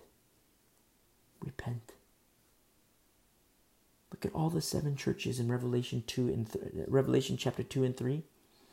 7 churches, only 2 you don't see repentance. Only 2. Smyrna and Philadelphia. All the other churches, you guys do this, I like this, but this I have against you. And then the next church, you do this, I like this, but this I have against you. And what does the Lord say to churches, Christians? Repent, or else I will remove your lamp. Repent, lest I take your name out of the book of life. Repent, repent, repent. Oh, but once saved, always saved. I don't care. You still left your first love. Repent. Jesus Christ says it to Christians, to believers. So I say it. Repent. I did when I was 10 years old. I did the altar call when I was 10 years old. Once saved, always saved. I'm good to go. I don't care, my friend. I don't care what your pastor taught you. Get a new pastor. Oh, but once saved, always saved. And, I lean on that so much that my pastor tells me I can take the mark of the beast and still be saved. I don't care what he tells you. I care what he tells you, but I don't care about him. Don't take the mark of the beast. You're taught wrong. You cannot take the mark of the beast. Oh, but once saved, always saved. You're wrong. And that's what's so beautiful about the last days. People are going to have all kinds of different crazy town doctrines, crazy town teachers, so-called pastors who are held in such high esteem, who have their own study Bibles. And pastors who teach, oh yeah, once saved, always saved, you're good to go. And you're so much good to go that you can take the mark of the beast and still be saved. It's a lie from the pit of hell. Why subject your ears to such a diatribe?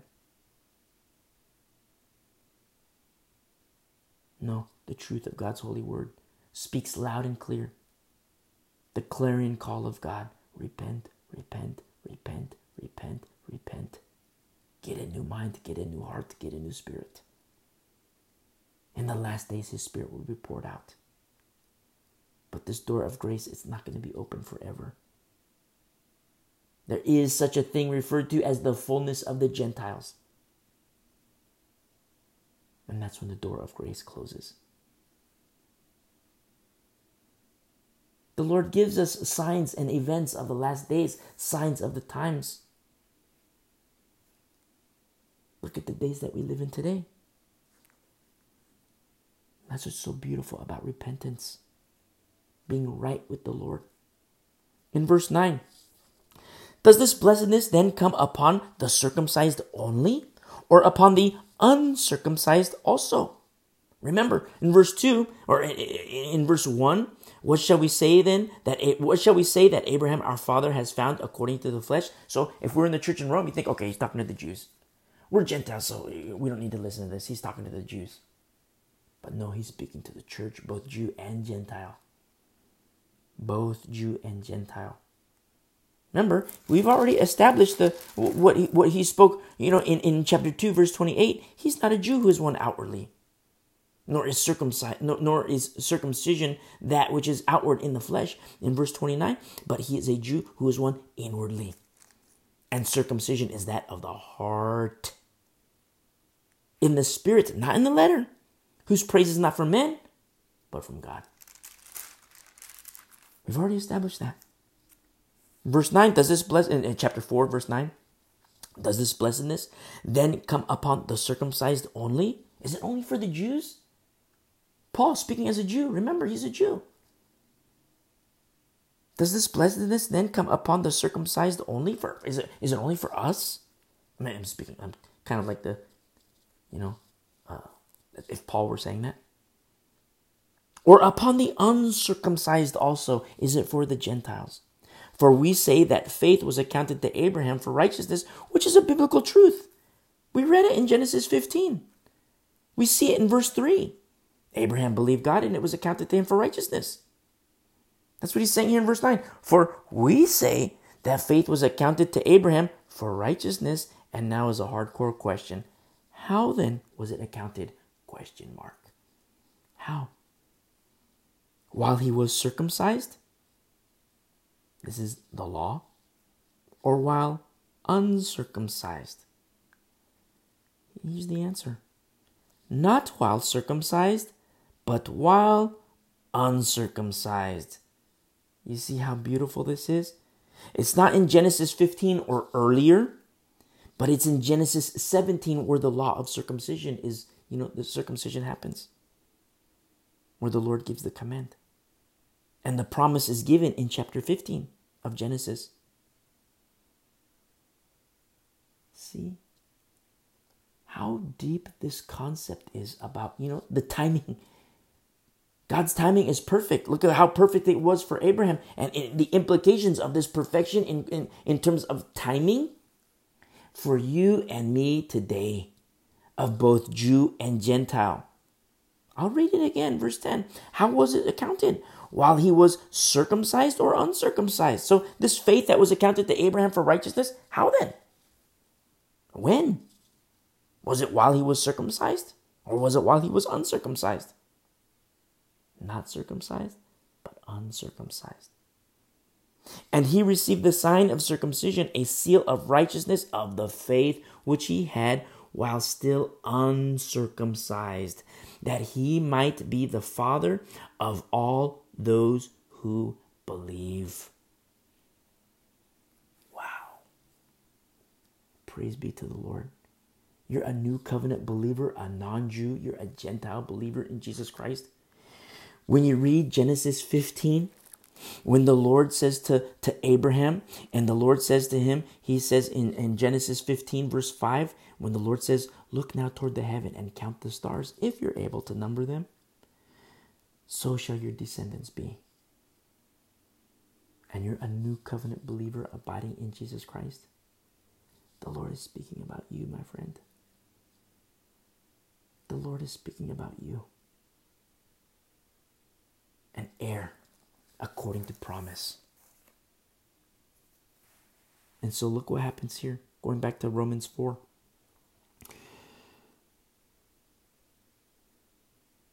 Romans 4, of the faith which he had while still uncircumcised, this is verse 11, that he might be the father of all those who believe, though they are uncircumcised, that righteousness might be imputed to them also. You see, Gentiles being grafted into the promises of God, which we're going to study more in future verses in Romans. When we get to Romans 11, we're going to talk about that. But there's other truths that are going to, it's almost like building blocks. We're going to get to that point, but there are foundational truths that we need to understand, such as the law of faith, such as justification, such as righteousness because of faith, not because of works, but because of faith. You see people get their DNA tests, they go online, they put their address, and they get a letter in the mail or a little pamphlet in the mail or whatever, a little package in the mail with little swabs. And they do the swabs in the mouth, all these whatever, stick it in a little baggie, seal it, and then mail it back, and then they get a letter in the mail or they get a little email online. So, yeah, we did your DNA, and we traced your lineage to, you're a descendant of Attila the Hun. You're a descendant of, Queen Elizabeth. You're a descendant of, Peter the Great. You're a descendant of, whoever. You know what I say? Who cares? Who cares? Who gives a rip? I don't mean to say that, offensively. But who cares? You're a descendant of, Queen whatever. You're a descendant of King. You're a descendant of, Attila, whatever. Who cares? You know what? If you're in Christ, you hold up your Bible. You look at Genesis to Revelation. This is your family tree. Heirs according to promise. You read about Abraham. Wow. Heir, family tree. Jacob, Isaac, Moses, Joshua, Rahab. All these beautiful people. Timothy, Ruth, Esther, Lydia, beautiful, beautiful Lydia, Eunice. All these people, Mary. This is our family tree. If you're a new covenant believer, if you're abiding in Christ,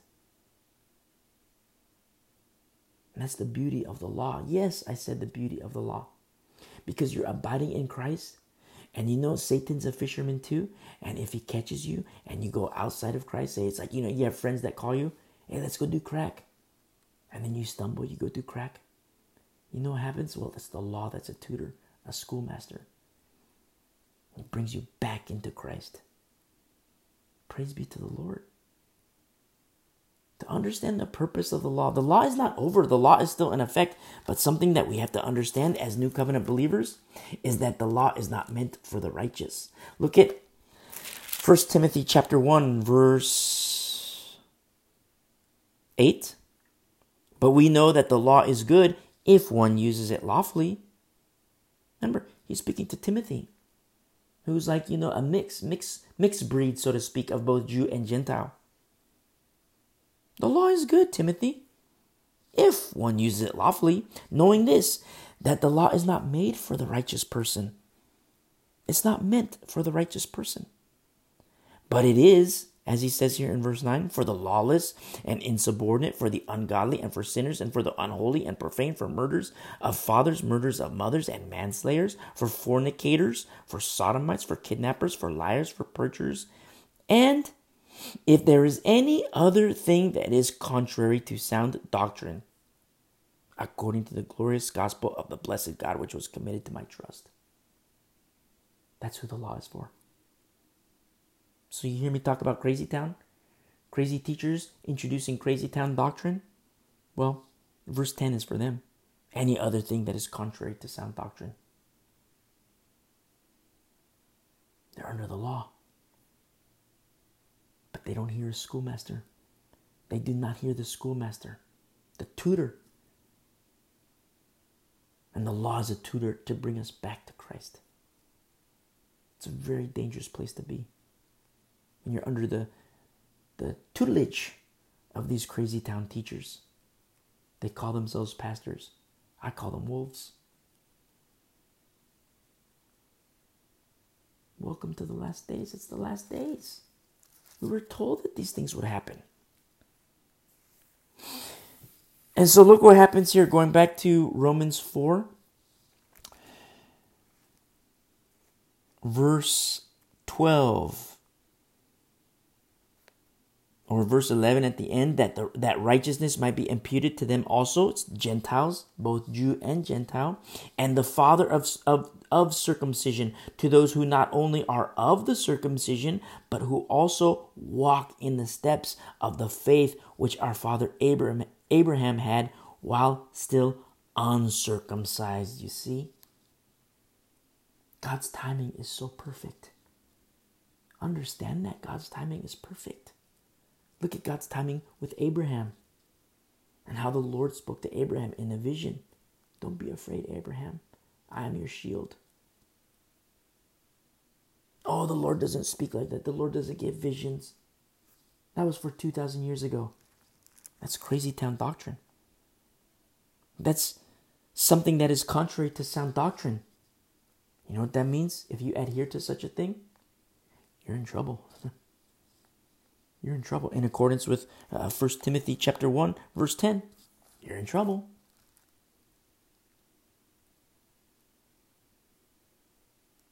Remember, Brother James is the one who says, let not many of you be teachers.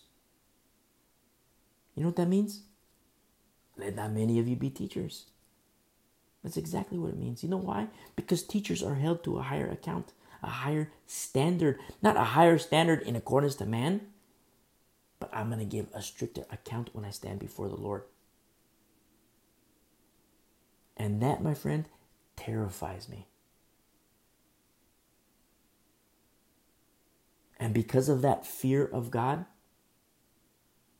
I can't give anything other than the truth of His holy word. I cannot. And I know truth hurts sometimes. I don't mean to hurt. I don't intend to hurt. But truth, Holy Scripture, to the carnal, it does hurt. And I tell you from experience, it does hurt. It is very, very painful. Because the Lord is at work in your heart. So whenever you hear a teacher and his words hurt you, there's something that has to happen in your heart. Number one, is your teacher Crazy Town? Or is your teacher aligning to sound doctrine? You know, you have like a fork in the road. You have crazy teacher, don't listen to that guy. Don't listen to that lady. Like if you're a lady listening to a lady and, you know, lady's crazy, don't listen to crazy lady. There's a lot of crazy ladies out there. They're everywhere. I don't mean to laugh. You know, if you're a sister in Christ, I love you.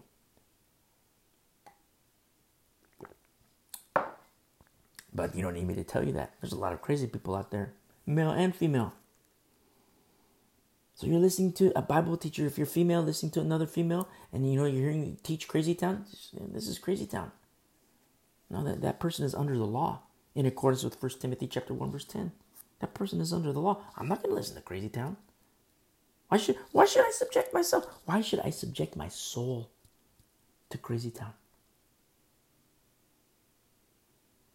knowing that I am going to stand before the Lord. I'm putting myself in the position of student. Why subject your soul to Crazy Town, knowing that Crazy Town is subject to judgment in accordance with New Covenant teachings?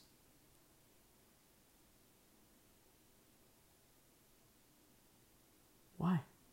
Now, let me tell something, or ask something of husbands and fathers, the patriarch of the family, the pastor of the home. You have Crazy Town pastor, Crazy Town teacher. Why would you subject not only yourself, but also your wife and also your children? Why would you subject them to Crazy Town? Knowing that Crazy Town teacher is subject to the judgment in accordance with the New Covenant, 1 Timothy chapter 1, verse 10. Why? Just like I said to the Catholic, to the Jehovah's Witness, and to the Mormon, just as I told them, get out of Crazy Town, so I say to you, get out of Crazy Town. And Crazy Town is all around us. Crazy Town teachers are all around us. You know the beauty of that is? We're surrounded. We can fire in every direction. We can, fight in every direction. Praise be to the Lord. Look what happens here. Going back to chapter 4, Romans 4. Verse 13. For the promise that he would be the heir of the world was not to Abraham or to his seed through the law, but through the righteousness of faith. Through the righteousness of faith. Let me tell you something that is very evil in these last days, and it's getting worse and worse and worse. It's something called the Hebrew Roots Movement. It's complete and total rubbish. Rubbish. The Hebrew Roots Movement, its adherents, its teachers, they say, oh, Jesus Christ was Jew. The apostles were Jewish. So therefore, let's see what the Jews have to say about righteousness. So let's look at Leviticus, let's look at Exodus, let's look at Numbers, let's look at Deuteronomy. And let's apply these things to our lives. Because after all, Hebrew roots. So let's move towards the Hebrew roots. Oh, you're a Gentile? That's okay. Let's go back and learn about this. That's complete and total garbage. Oh, you're so mean-spirited. Why could you say, they're just, in their piety unto the Lord, they just want to honor the Lord and learn deeper things about, Judaic principles. It's satanic. It is evil. It is wicked. It is demonic. Whoa, that's too mean-spirited. I'm not listening. I'm going to another church. I'm done listening. That's too hardcore. Let's read on in verse 14. For if those who are of the law are heirs, faith is made void and the promise made of no effect. Verse 14 is a huge deal. You hear me say Hebrew Roots Movement, it's garbage, it's demonic, it's evil. Let me ask you a question. Who is it that wants to make void faith? And who is it that wants to make of no effect God's promise? Who? I'll give you the answer. Satan.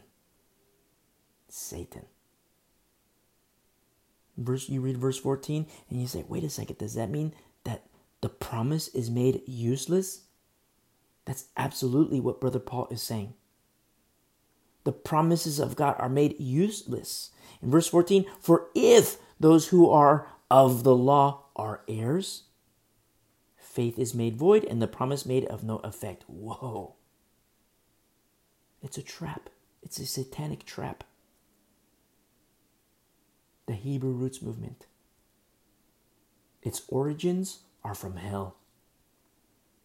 You say, wait a second, whoa, how could you correlate hell to Leviticus? How could you correlate hell to Deuteronomy and Numbers? Because the Hebrew roots movement attempts to show that righteousness is possible outside of the cross of Jesus Christ. And righteousness comes in no other form, no other way. Only through Jesus Christ.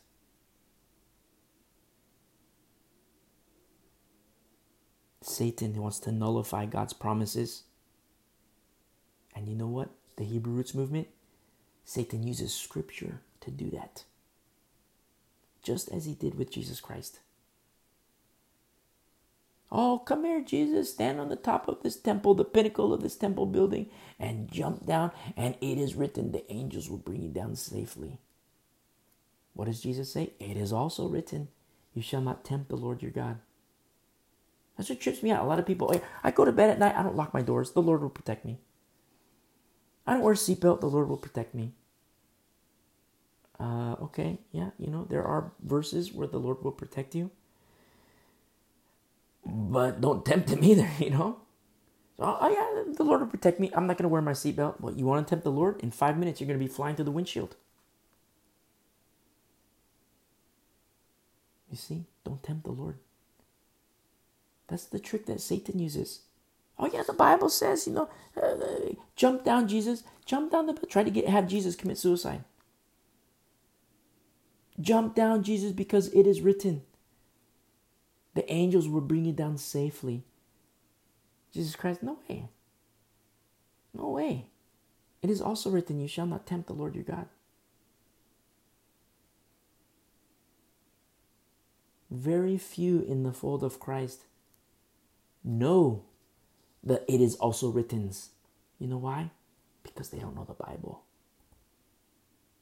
They don't know the Bible. Biblically illiterate. There's a lot of illiterate Christians. They don't know the Bible. Christians who are on milk. I don't think, this is me personally. I don't think Satan minds Christians that are milk drinkers. I don't think he minds them. Because where's the threat? Where's the threat with milk drinkers? That's why you see a lot of milk drinkers in churches. I mean, praise the Lord for the milk drinkers. Milk is good for babies. Little binkies, little bottles, good for babies. But when you move on to perfection,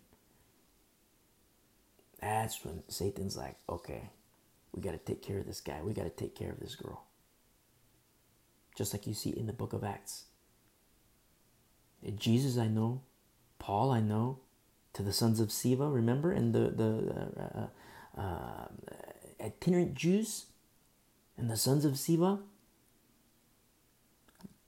Paul I know, Jesus I know, but who in the world are you?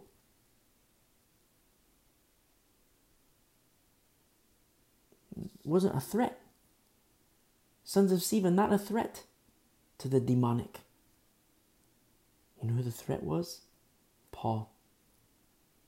Mature Christian. That's where the threat was. So when you grow and mature and matriculate in Christ and you learn of Him, you have to learn how to fight. Because, it's not that you have to go to the fight. Almost all cases, the fight will come to you. No matter what. When you stand for Christ, the fight will come to you. Sometimes it's physically, like actually physically, but definitely spiritually. Look at the fight that came to Paul when they left him for dead. Did he fight back? No, he turned the other cheek. He applied wisdom. Did he stand for his rights when he was put in jail? No, he adhered, he submitted himself to the laws of the land. And God showed him grace. And how he used that. That time period when he was under house arrest to write letters to the churches. Letters that were written for 2,000 some years later, give or take a couple years. We're still reading his writings. We're studying it right here, right now.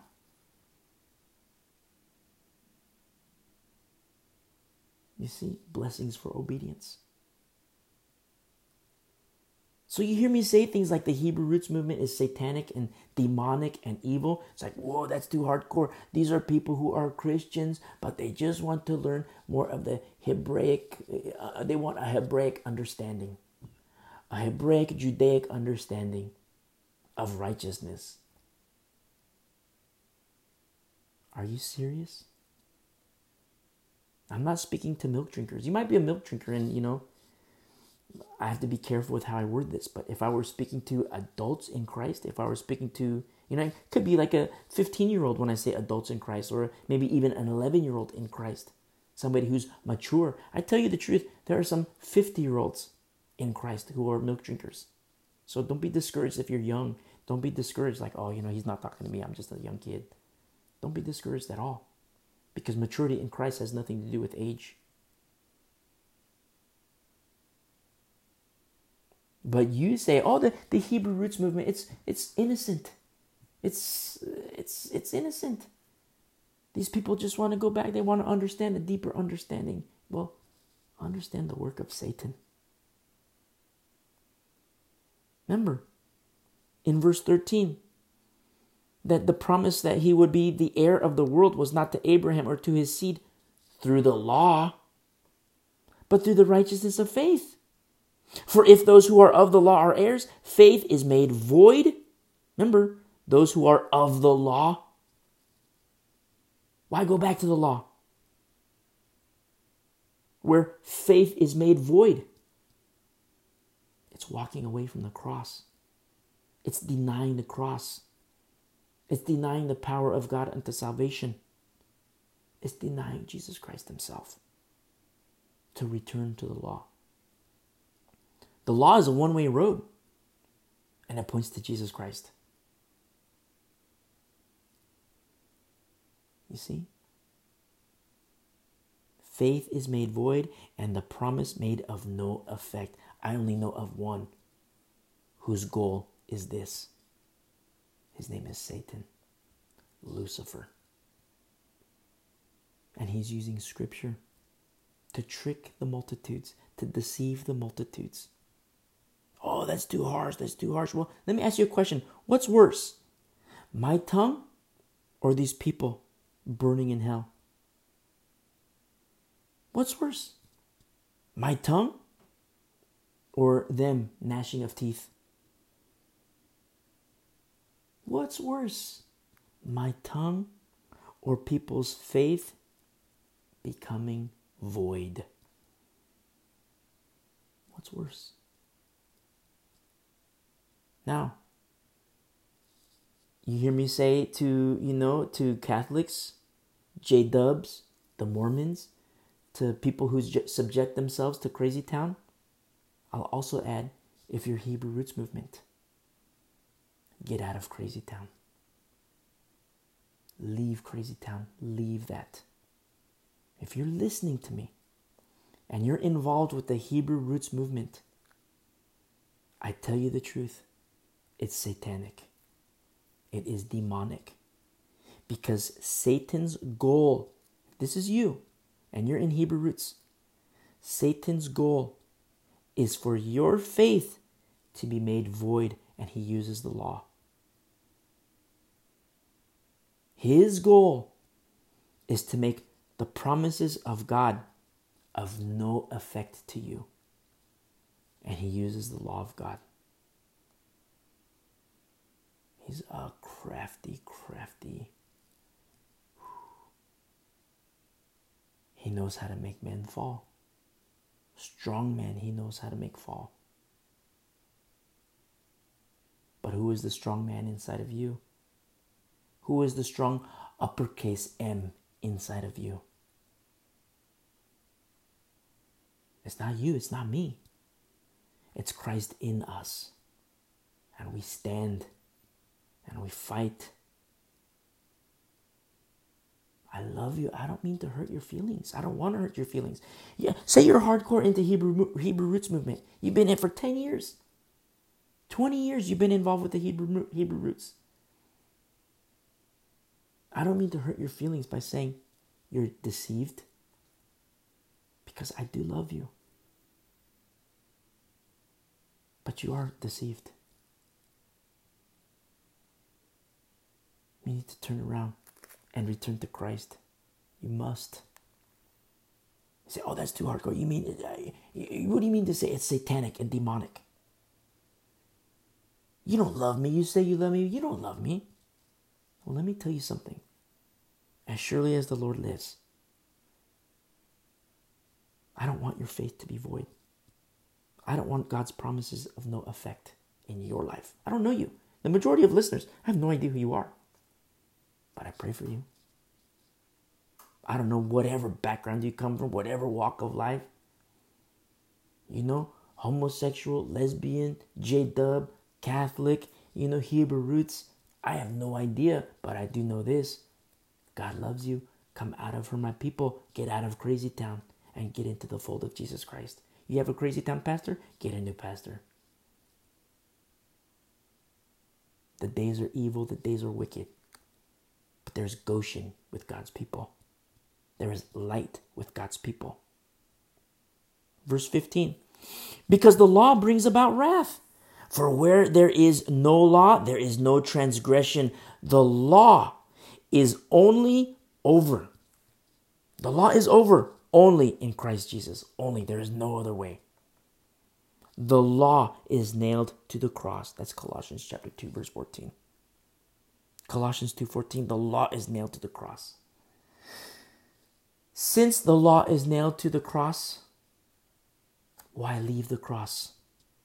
Hebrew roots friends, why leave the cross? Don't do that. Don't be deceived. Therefore, in verse 16, it is of faith that it might be according to grace, so that the promise might be sure to all the seed, might be certain is how that translates. A sure thing with certainty. It is of faith, according to grace, that the promise might be sure to all the seed, not only to those who are of the law, but also to those who are of the faith of Abraham, who is the father of us all, both Jew and Gentile. Whoa. And it's through Christ. Through Christ. The high priest in the order of Melchizedek, just like we read in the Old Testament, of all the tribe of Israel. And the high priest, you present your offering, the priest would come, take your offering, sacrifice, sprinkle blood on you, and go, sprinkle blood on the altar, take a portion that would be for him, the priest, take the other portion, burn it, take some of the blood and sprinkle it on the altar, sprinkle it on the covering, like the little doorway into the holy place. And then all of a sudden, you have the high priest who enters the Holy of Holies. And would, be one with God, have intimacy with the Lord. God the Father. And then all of a sudden would come out, and then would tell the people, thus saith the Lord. The Lord is giving us instructions, thus saith the Lord. Intimacy. Even Gentiles who were grafted in the Old Testament. That's why you hear me say in our study in Leviticus, when he talks about strangers, I specifically mention Gentiles. An Old Testament example of us being grafted into the promises of God. Because I want to stoke your faith. My little nudge. I'm not going to push you into faith. I'll do it lightly, I'll still push you, but it'll be lightly. To understand these concepts of faith, which is the substance of things hoped for, the evidence of things unseen. So we're in Leviticus. I say, okay, you're the strangers, grafted into the promises of God, grafted into the camp of Israel. We read passages such as this. Beautiful brother Paul writing Romans 4. The Father of us all. In verse 16, not only to those who are of the law, but also to those who are of the faith of Abraham, who is the father of us all, both Jew and Gentile. Look what happens here in verse 17. As it is written, I have made you a father of many nations in the presence of him who he believed God. Look at his intimacy. In verse 17, look at this. In the presence of him, capital H. So in the presence of God, whom, lowercase h, he believed. Who is that? Abraham and God. Look at their intimacy. Look at the intimacy with Moses and God. Joshua and God. Beautiful. Paul and the Lord. What about you and the Lord? Male, female, I don't care. I don't care who you are. Male, female, young, old, little boy, little girl, old man, old girl, or old lady. You can be an old girl too. I don't care. Intimacy with your Maker. Intimacy with him. And then look what it says here. I have made you father of many nations in the presence of him whom he believed, God, who gives life to the dead and calls those things which do not exist as though they did. As though they did. So to Abraham, God was referring to you and to me. You read these passages. You read Genesis 15. I mean, straight up, let's look at Genesis 15. Just really quick. Genesis 15. And in verse 5, the Lord says, look now toward heaven and count the stars if you are able to number them. So shall your descendants be. In verse 6, and he believed the Lord and he accounted it to him for righteousness. Whoa, that's you. That's you, like the stars that the Lord said to Abraham, look up at the stars. That's like you. Now go to Genesis 17 in verse 5. And in verse 4, as for me, behold, my covenant is with you, and you shall be a father of many nations. No longer shall your name be called Abram, but your name shall be Abraham, for I have made you a father of many nations. You see?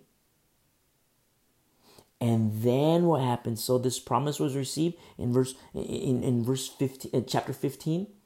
It was accounted to Abraham for righteousness. And now you have this promise, how he's the father of many nations, which includes you and me. In accordance to faith. Heirs by promise.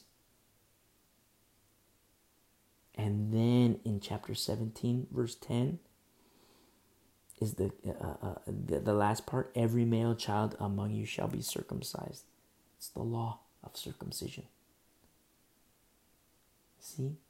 And this promise was given to Abraham before the circumcision. And that's what Paul is writing about to the church in Rome in chapter 4.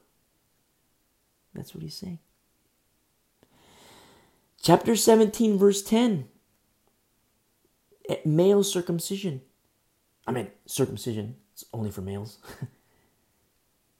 But this is the beautiful, beautiful law that Zipporah, beautiful, beautiful Zipporah remembered. Moses forgot. Moses, a giver of the law, was a breaker of the law.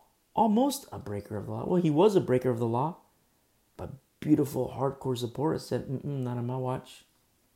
Not on my watch. She takes her sons, picks up a sharp stone, and circumcision right there. Throws the foreskins at the feet of Moses. You think, whoa, that's hardcore. That's so mean-spirited. That's not mean-spirited.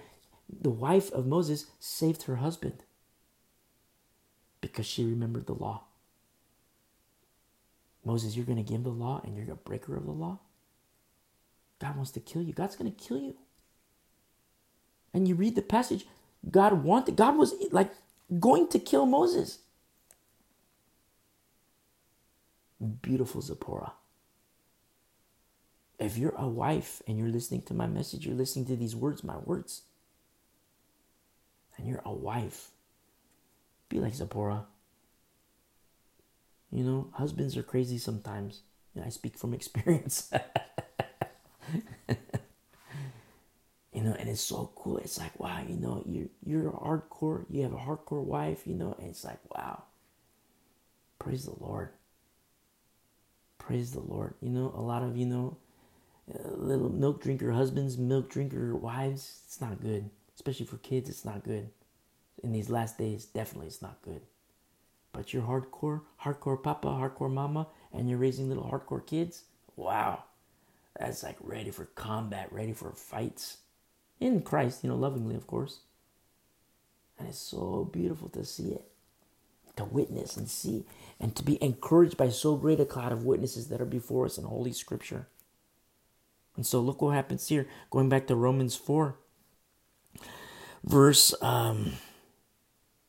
17 at the end said, who gives life to the dead and calls those things which do not exist as though they did. So like making a promise to Abraham that you're a father to many nations. That includes us in accordance to faith in Christ.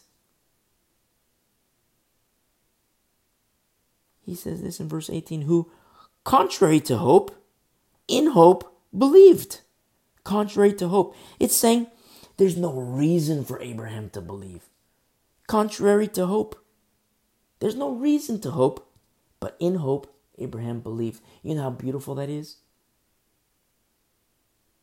And that's what's going to be, have you ever been in such hardship where logically speaking, intellectually speaking, there is absolutely no reason for you to hope. Logically speaking, intellectually speaking, no reason. But what happens when we bypass logic? What happens when we bypass faith? Or bypass logic, bypass intellect? The eyes of faith begin to open. And you can have hope.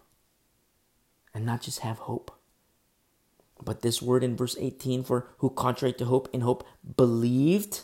That's the pisteo word again in the Greek, which is hardcore faith.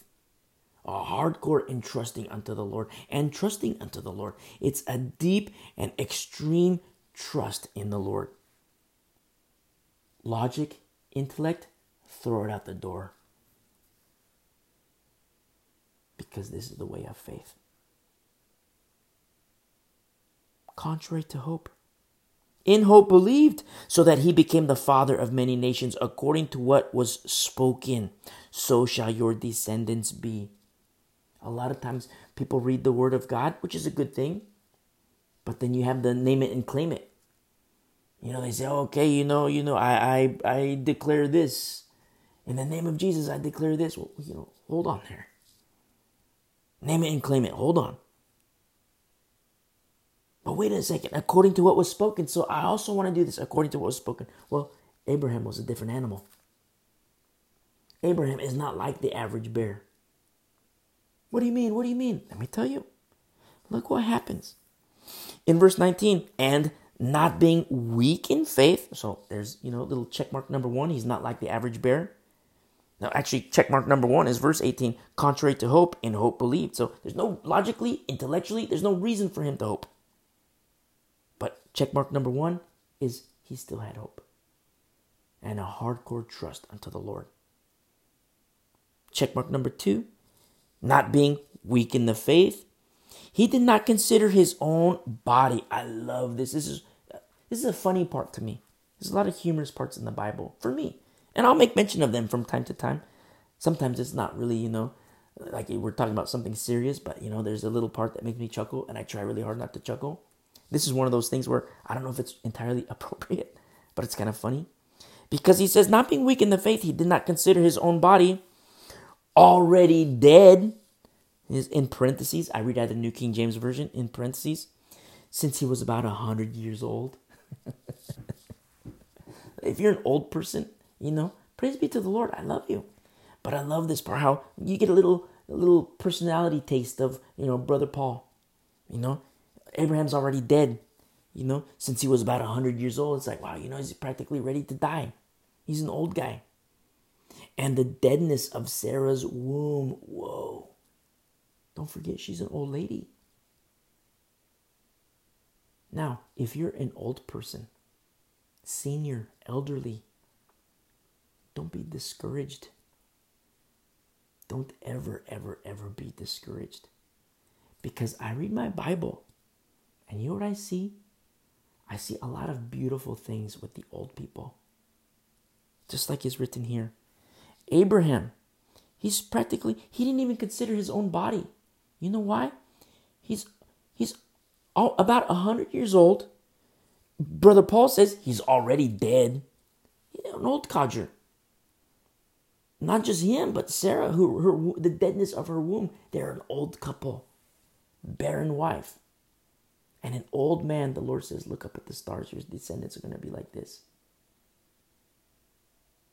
And it was accounted to him for righteousness because he believed. If you're an old person, be of good cheer. Be of strong cheer and of good, beautiful cheer. I know a certain Bible teacher who goes into a church. He was invited to be a guest speaker. No young people in the church, a lot of old people. You just see a sea of like white hair, gray and white all over the place. And he tells the church, he says, this church is dead. That's a fool who says such a thing. He's a fool. I don't consider him a teacher. He calls himself a teacher, but I don't consider him a teacher. I call him poisonous.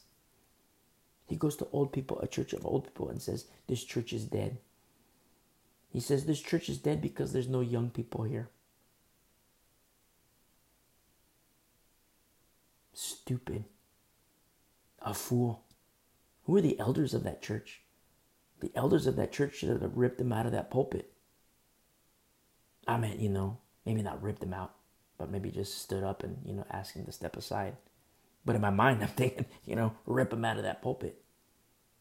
How dare such a fool say things like this?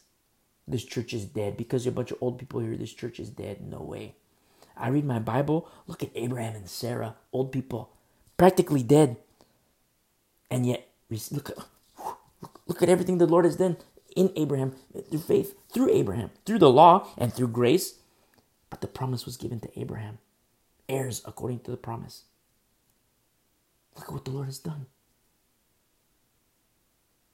Promises to an old couple. Promises to Abraham. Promises to Sarah. That she's going to have a baby. An old lady having a baby? Whoa. Look at Moses. When, Moses at the burning bush, the Lord says, take off your sandals because where you are, the place where you stand, it's holy ground. And Moses says, what do I do? Who do I say sent me? He says, tell them I am who I am. And then the Lord gives him further instruction. He says, don't go to the young people. He says, Moses, specifically, you go to the old people. It's the elders. It's not leadership elders. Remember, the leadership elders hasn't even been established yet. He says, go to the old people. Go to the old people and tell them, because they're going to help you. Go to the old people. Now, if Moses, I'm not to sound heretical, but if Moses were like a branding professional in marketing, and all this, if he were to apply marketing strategies and branding strategies, and he wouldn't go to the old people. What would he do to appeal to the flesh? What would he do to appeal to the carnality, the carnal senses of the masses? It's reducing the power it's an affront to the power of God. What an offense to the power of God. What an offense to the Lord himself if he were to do such a thing. Now, I'm not speaking heretically, but I'm trying to correlate what we see today in churches. How dare a fool say to old people, this church is dead because they're old people. I read my Bible and I see a lot of beautiful old people. I see beautiful young people, male, female, but I see a lot of beautiful old people. And if you're old, like over age 40, no, I'm just kidding. If you're old, say you're like 70, 80, 90, say you're 3 figs, 101, 102. Praise be to the Lord. Remember the cloud of witnesses, these old people that we have in Holy Scripture. Beautiful, beautiful old people. And be of good cheer. And be strong in the Lord. And you have some fools, a charlatan who will say such things. This church is dead because there's no young people here. Man, I wish I could talk to those elders. Hey elders, what's up? Do your job. Get this guy into the pulpit, kick him out. No, the edification of the body of Christ, and the equipping of the saints for the work of the ministry. What are the saints? People who believe. The believers in Christ, those are saints. I don't care what the Pope says about sainthood. That's garbage. You know my thoughts about Roman Catholicism. It's anathema to Christ. Roman Catholicism is anathema to Christ. The cross. Anathema. It is poison that emanates from Rome. The 7 hills. Nothing but poison. I don't care what the Pope says about sainthood. You believe in Jesus Christ, you're a saint. You're a saint.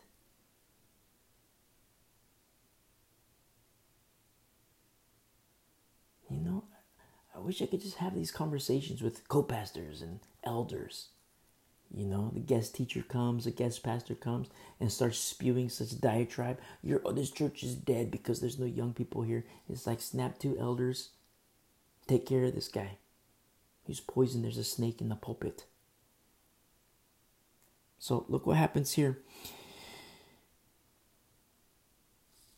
In verse 19, and not being weak in the faith, he did not consider his own body already dead, since he was about 100 years old, and the deadness of Sarah's womb. What's so beautiful about this? Look at their circumstances. An old man and old woman, they're married, an old couple, she's barren, no babies. Look at their circumstances. How in the world can they have babies? Well, the promise came from a source not of this world. Faith. Remember, Abraham was so forward-looking that he looked to Jerusalem and the New Jerusalem, Zion. That's how forward-looking he was. In verse 20, he did not waver at the promise of God through unbelief. Now you hear that? Whoa, such a thought. How could Abraham even enter the realm of unbelief? Turn with me really quick to Hebrews 3. Hebrews 3.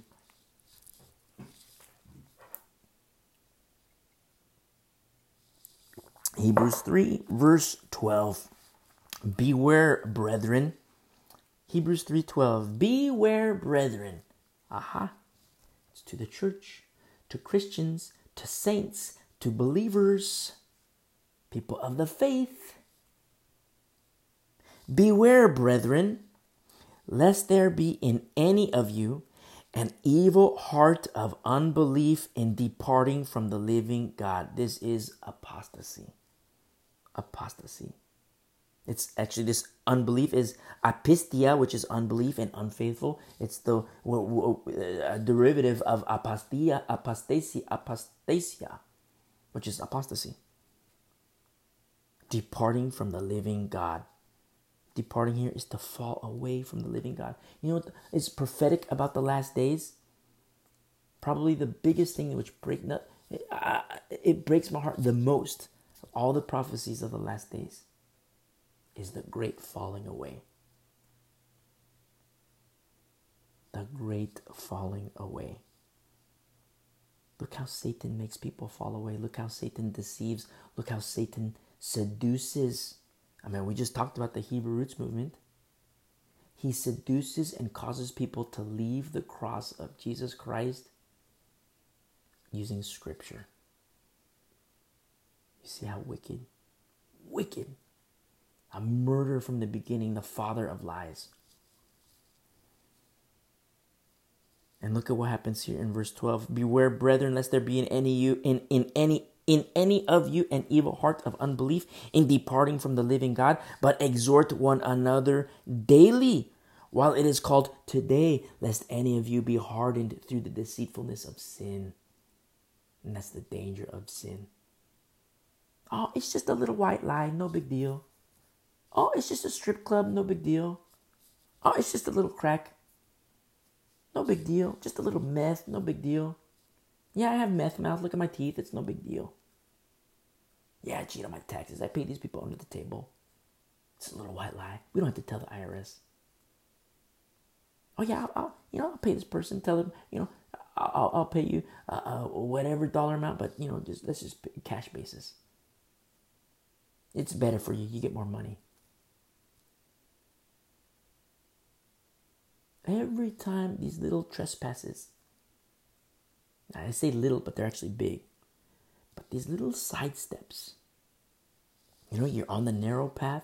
I mean, picture yourself. Picture yourself on a wide highway. You could take 1,000,000 side steps and you'll still be on the wide highway. But then put yourself on the narrow path. If you take 1,000,000 side steps, you're not on the narrow path anymore. You leave the narrow path. You've fallen from the narrow path. If you take 1,000 side steps, you've fallen off the narrow path. If you've taken 100 side steps, you've fallen off the narrow path.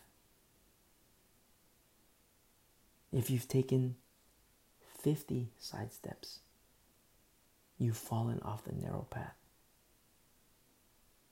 You say, wait a second. I have taken 50 side steps. That's the beauty of repentance. You take side step, side step, side step, side step, side step, side step, and Satan wants you to do that. Side step, side step, side step, side step until fall. Just like he does with the Hebrew Roots movement using scripture. Oh, you're at the cross? No, that's no big deal. That's fine. Go ahead and worship Jesus. Oh, but look at this law from Leviticus. A little sidestep. Here, sidestep over here with me. Oh, look at this other law in Deuteronomy. Oh, another little sidestep.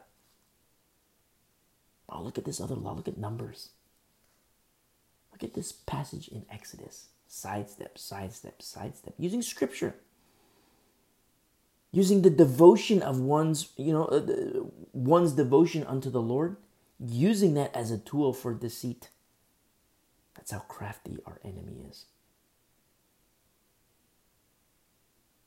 And so people sidestep, sidestep, sidestep, sidestep, leaving the cross, sidestep, sidestep, sidestep, entering the realm of the old covenant, sidestep, sidestep, sidestep, and now are in the law.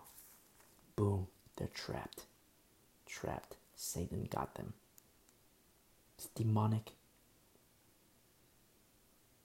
Where faith is made void and the promise is made of no effect, and Satan laughs. Satan laughs. And the people think they're honoring the Lord when they've left the cross of Jesus Christ. Apostasia. Apostasy of the last days. The great falling away of the last days. Oh, but once saved, always saved. I repented when I was 10 years old. I did the altar call. So it's okay for me to do crack. I'm good to go. It's okay for me to say these little white lies. It's okay for me to be a little tax cheat. It's okay for me to go to the strip clubs. It's great for me to have meth mouth and do my meth and have teeth that look a mess. It's okay. Yeah, my teeth are rotten out. Yeah, my skin looks like, weird. I did the altar call when I was 10 years old. I'm good to go. Don't worry about me. You know what that is? Deception. Sidestep, sidestep, sidestep, sidestep, sidestep, sidestep, fall. And that's what's so beautiful about repentance. Sidestep, sidestep, sidestep. You're in your Bible. Sidestep, sidestep, and then you stop. Whoa, Lord, you don't like this? You don't like it when I hang out with these guys who want to take me to the strip club? Okay, Lord, forgive me. Lord, give me the courage to tell them. I'm going to tell them. Next time they say, let's go to the strip club, I'm going to say no, and I'm going to invite them to church. Lord, forgive me. I repent before your holy throne. And boom, you've sidestepped 10 times to the left. Boom, the Lord takes you, puts you right in the middle of the narrow path. And then you start to sidestep to the right. And then you read your Bible. You're in prayer before the Lord.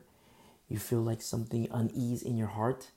The conviction of the Holy Spirit. You're reading. And you're like, whoa. Lord, I'm a tax cheat. You don't like dishonest scales. Lord, forgive me. You've taken 20 side steps to the right. Lord, forgive me. I repent. I repent. Lord, forgive me. I didn't know. I'm going to get my taxes right. I'm going to go to my CPA and tell him, let's do an amended taxes. It's going to cost me. Yeah, I thought I saved $5,000 last year, but no, I'm going to pay it back. Look, I was a tax cheat. I claimed this and I got, this extra money. No, I'm going to refile my claims and it's going to cost me. And I'm going to pay it back, Lord, because I want to be a vessel of honor. I don't want to bring you dishonor. I want my life to be a sweet aroma to you, Lord, and to you alone. Nobody else. The world can count me as ugly. The world can count me as a pariah. The world can count me as disgusting. But to you, Lord, I want to be a sweet aroma. And if I have to pay the IRS $5,000, $10,000, $20,000, so be it. I'm going to amend my taxes for, 2018, 2019, or 2018, 2017, 16. I'm going to amend all these taxes. And I'm going to get a big fat IRS check. Or big fat IRS, debt slip, a payment. I got to go on a payment plan. And pay, $2,500 a month to get right. Lord, forgive me. I repent. Boom. All your 20 side steps to the right, boom, right back in the middle of the narrow path. A hard heart is sidestepping. That's the deceitfulness of sin that the writer of Hebrews says here in Hebrews 3, verse 13. The hardness through the deceitfulness of sin. Deceitfulness of sin. You know who the father of lies is? Satan. Lucifer. The seductor. That's what he does. Seduces people. Using scripture, he'll seduce people. Using scripture, wanted Jesus to commit suicide. You see? Let's go back to Hebrews in closing. Or Romans 4 in closing.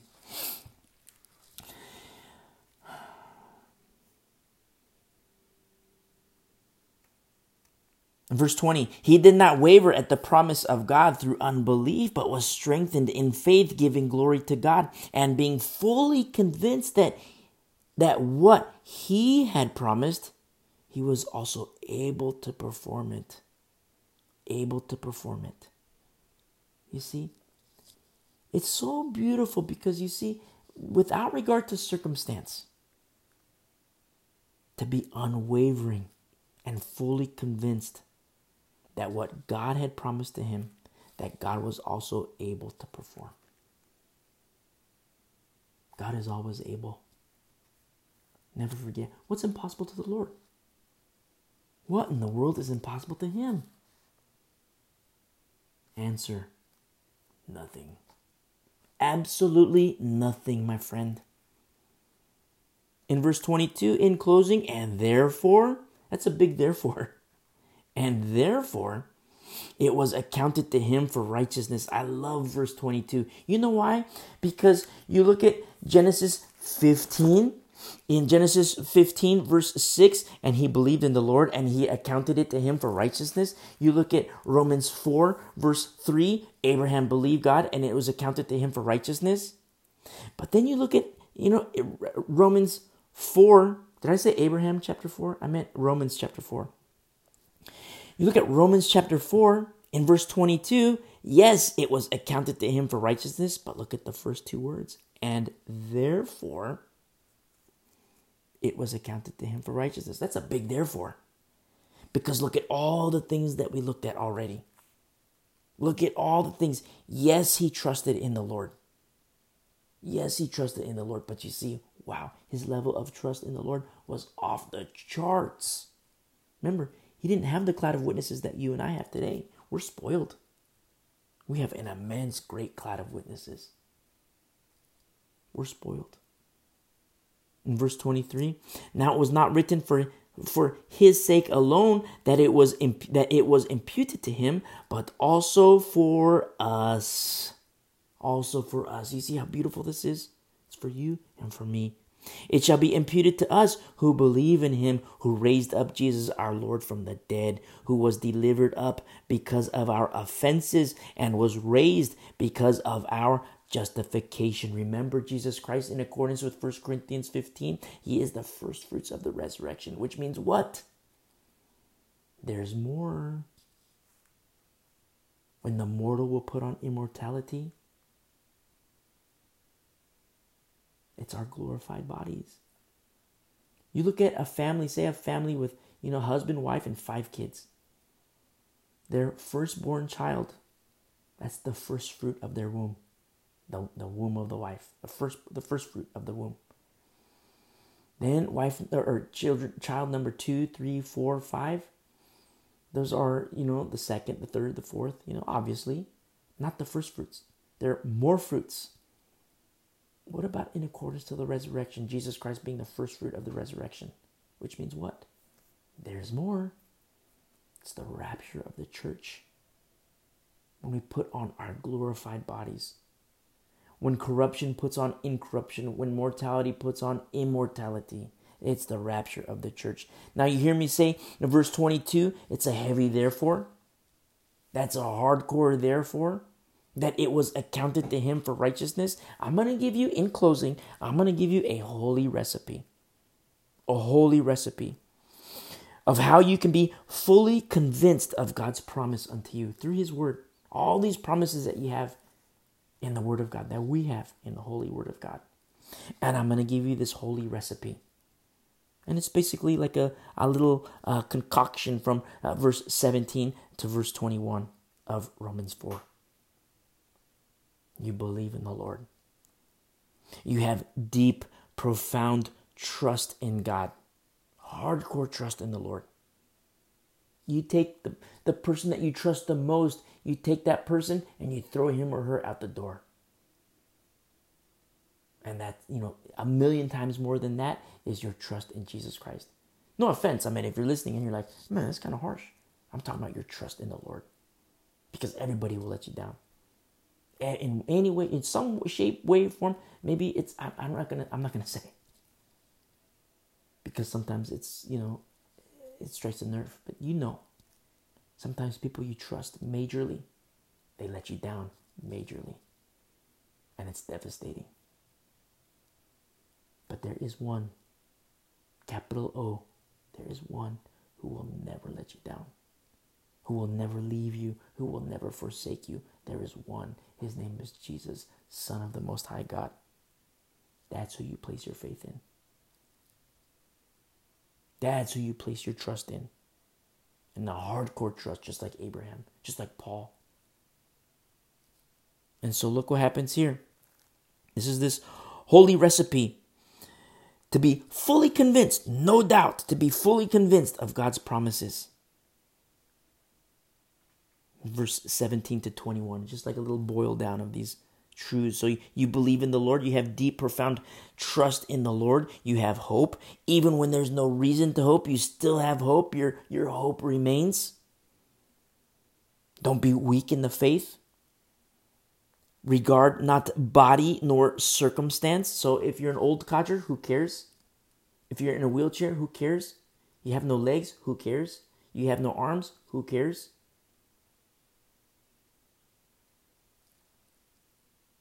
You do not waver. You do not become unbelieving. You are strengthened in the faith. And you give all glory to God. All glory to God. You take no glory for yourself. Such is the way of the prideful, to take glory for yourself. That's how Lucifer fell. Pride. You don't want any glory.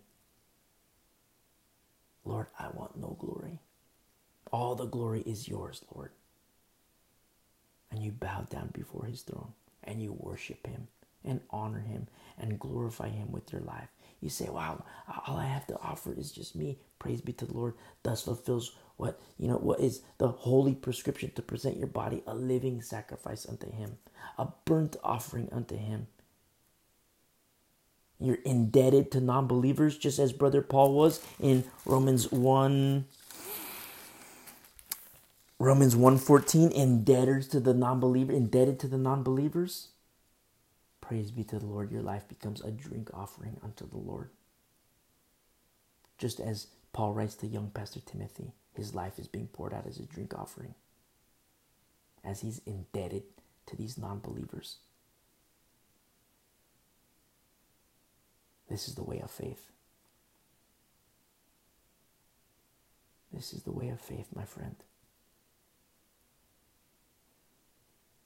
And my prayer is that you take this all to heart, everything we looked at, because it has nothing to do with religion. If you're of another faith, another doctrine, I don't want to hurt your feelings. You hear me mention the Catholics, the J-Dubs. You hear me mention the Mormons. Crazy town people. People who listen to TBN, Tricking Believers Nightly. You hear me mention the Hebrew Roots movement. If you're in any of those camps, Crazy Town, Hebrew Roots, if you're in J-Dub, if you're a Mormon, if you're Catholic, and if you're in the ones that I haven't mentioned, now that I'll mention the Buddhists, the Hinduists. I don't care. Leave that camp and come to Jesus Christ. God loves you. God loves you. Now, if you're like, what? How do I do this? How do I do this? We're at the end. So I used to say, just hit pause, but we're at the end. So, when we're done with this, you listen to our study. There's a little mini message of how to become a Christian, how to receive Jesus Christ as your Lord and Savior. You listen to that and you say the sinner's prayer and rejoice, and you keep listening, because these sermons that we have, there's no glory in it of man. It's glory unto the Lord. But we equip the saints for the work of the ministry to understand what the truth of Holy Scripture is. Because you're going to have people in your life, the J-Dubs are going to come knocking on your door. Maybe you're a former Catholic. Or maybe you're leaving Catholicism. Maybe you've been swindled into Hebrew Roots. And then you have time in the Word. The Lord trains you up. You roll around on the mat. You learn how to fight. You learn hand-to-hand combat. And then the Lord says, okay, I've taken you out of Crazy Town. I've shaped you. I've molded you. I've given you a new heart, a new mind. Transformed you into my image. And now I'm sending you out into Crazy Town to be a warrior, to be a fisher of men. We're going to end our study here. Pick up, Lord willing, in chapter 5 next week. God bless you guys. Love you guys.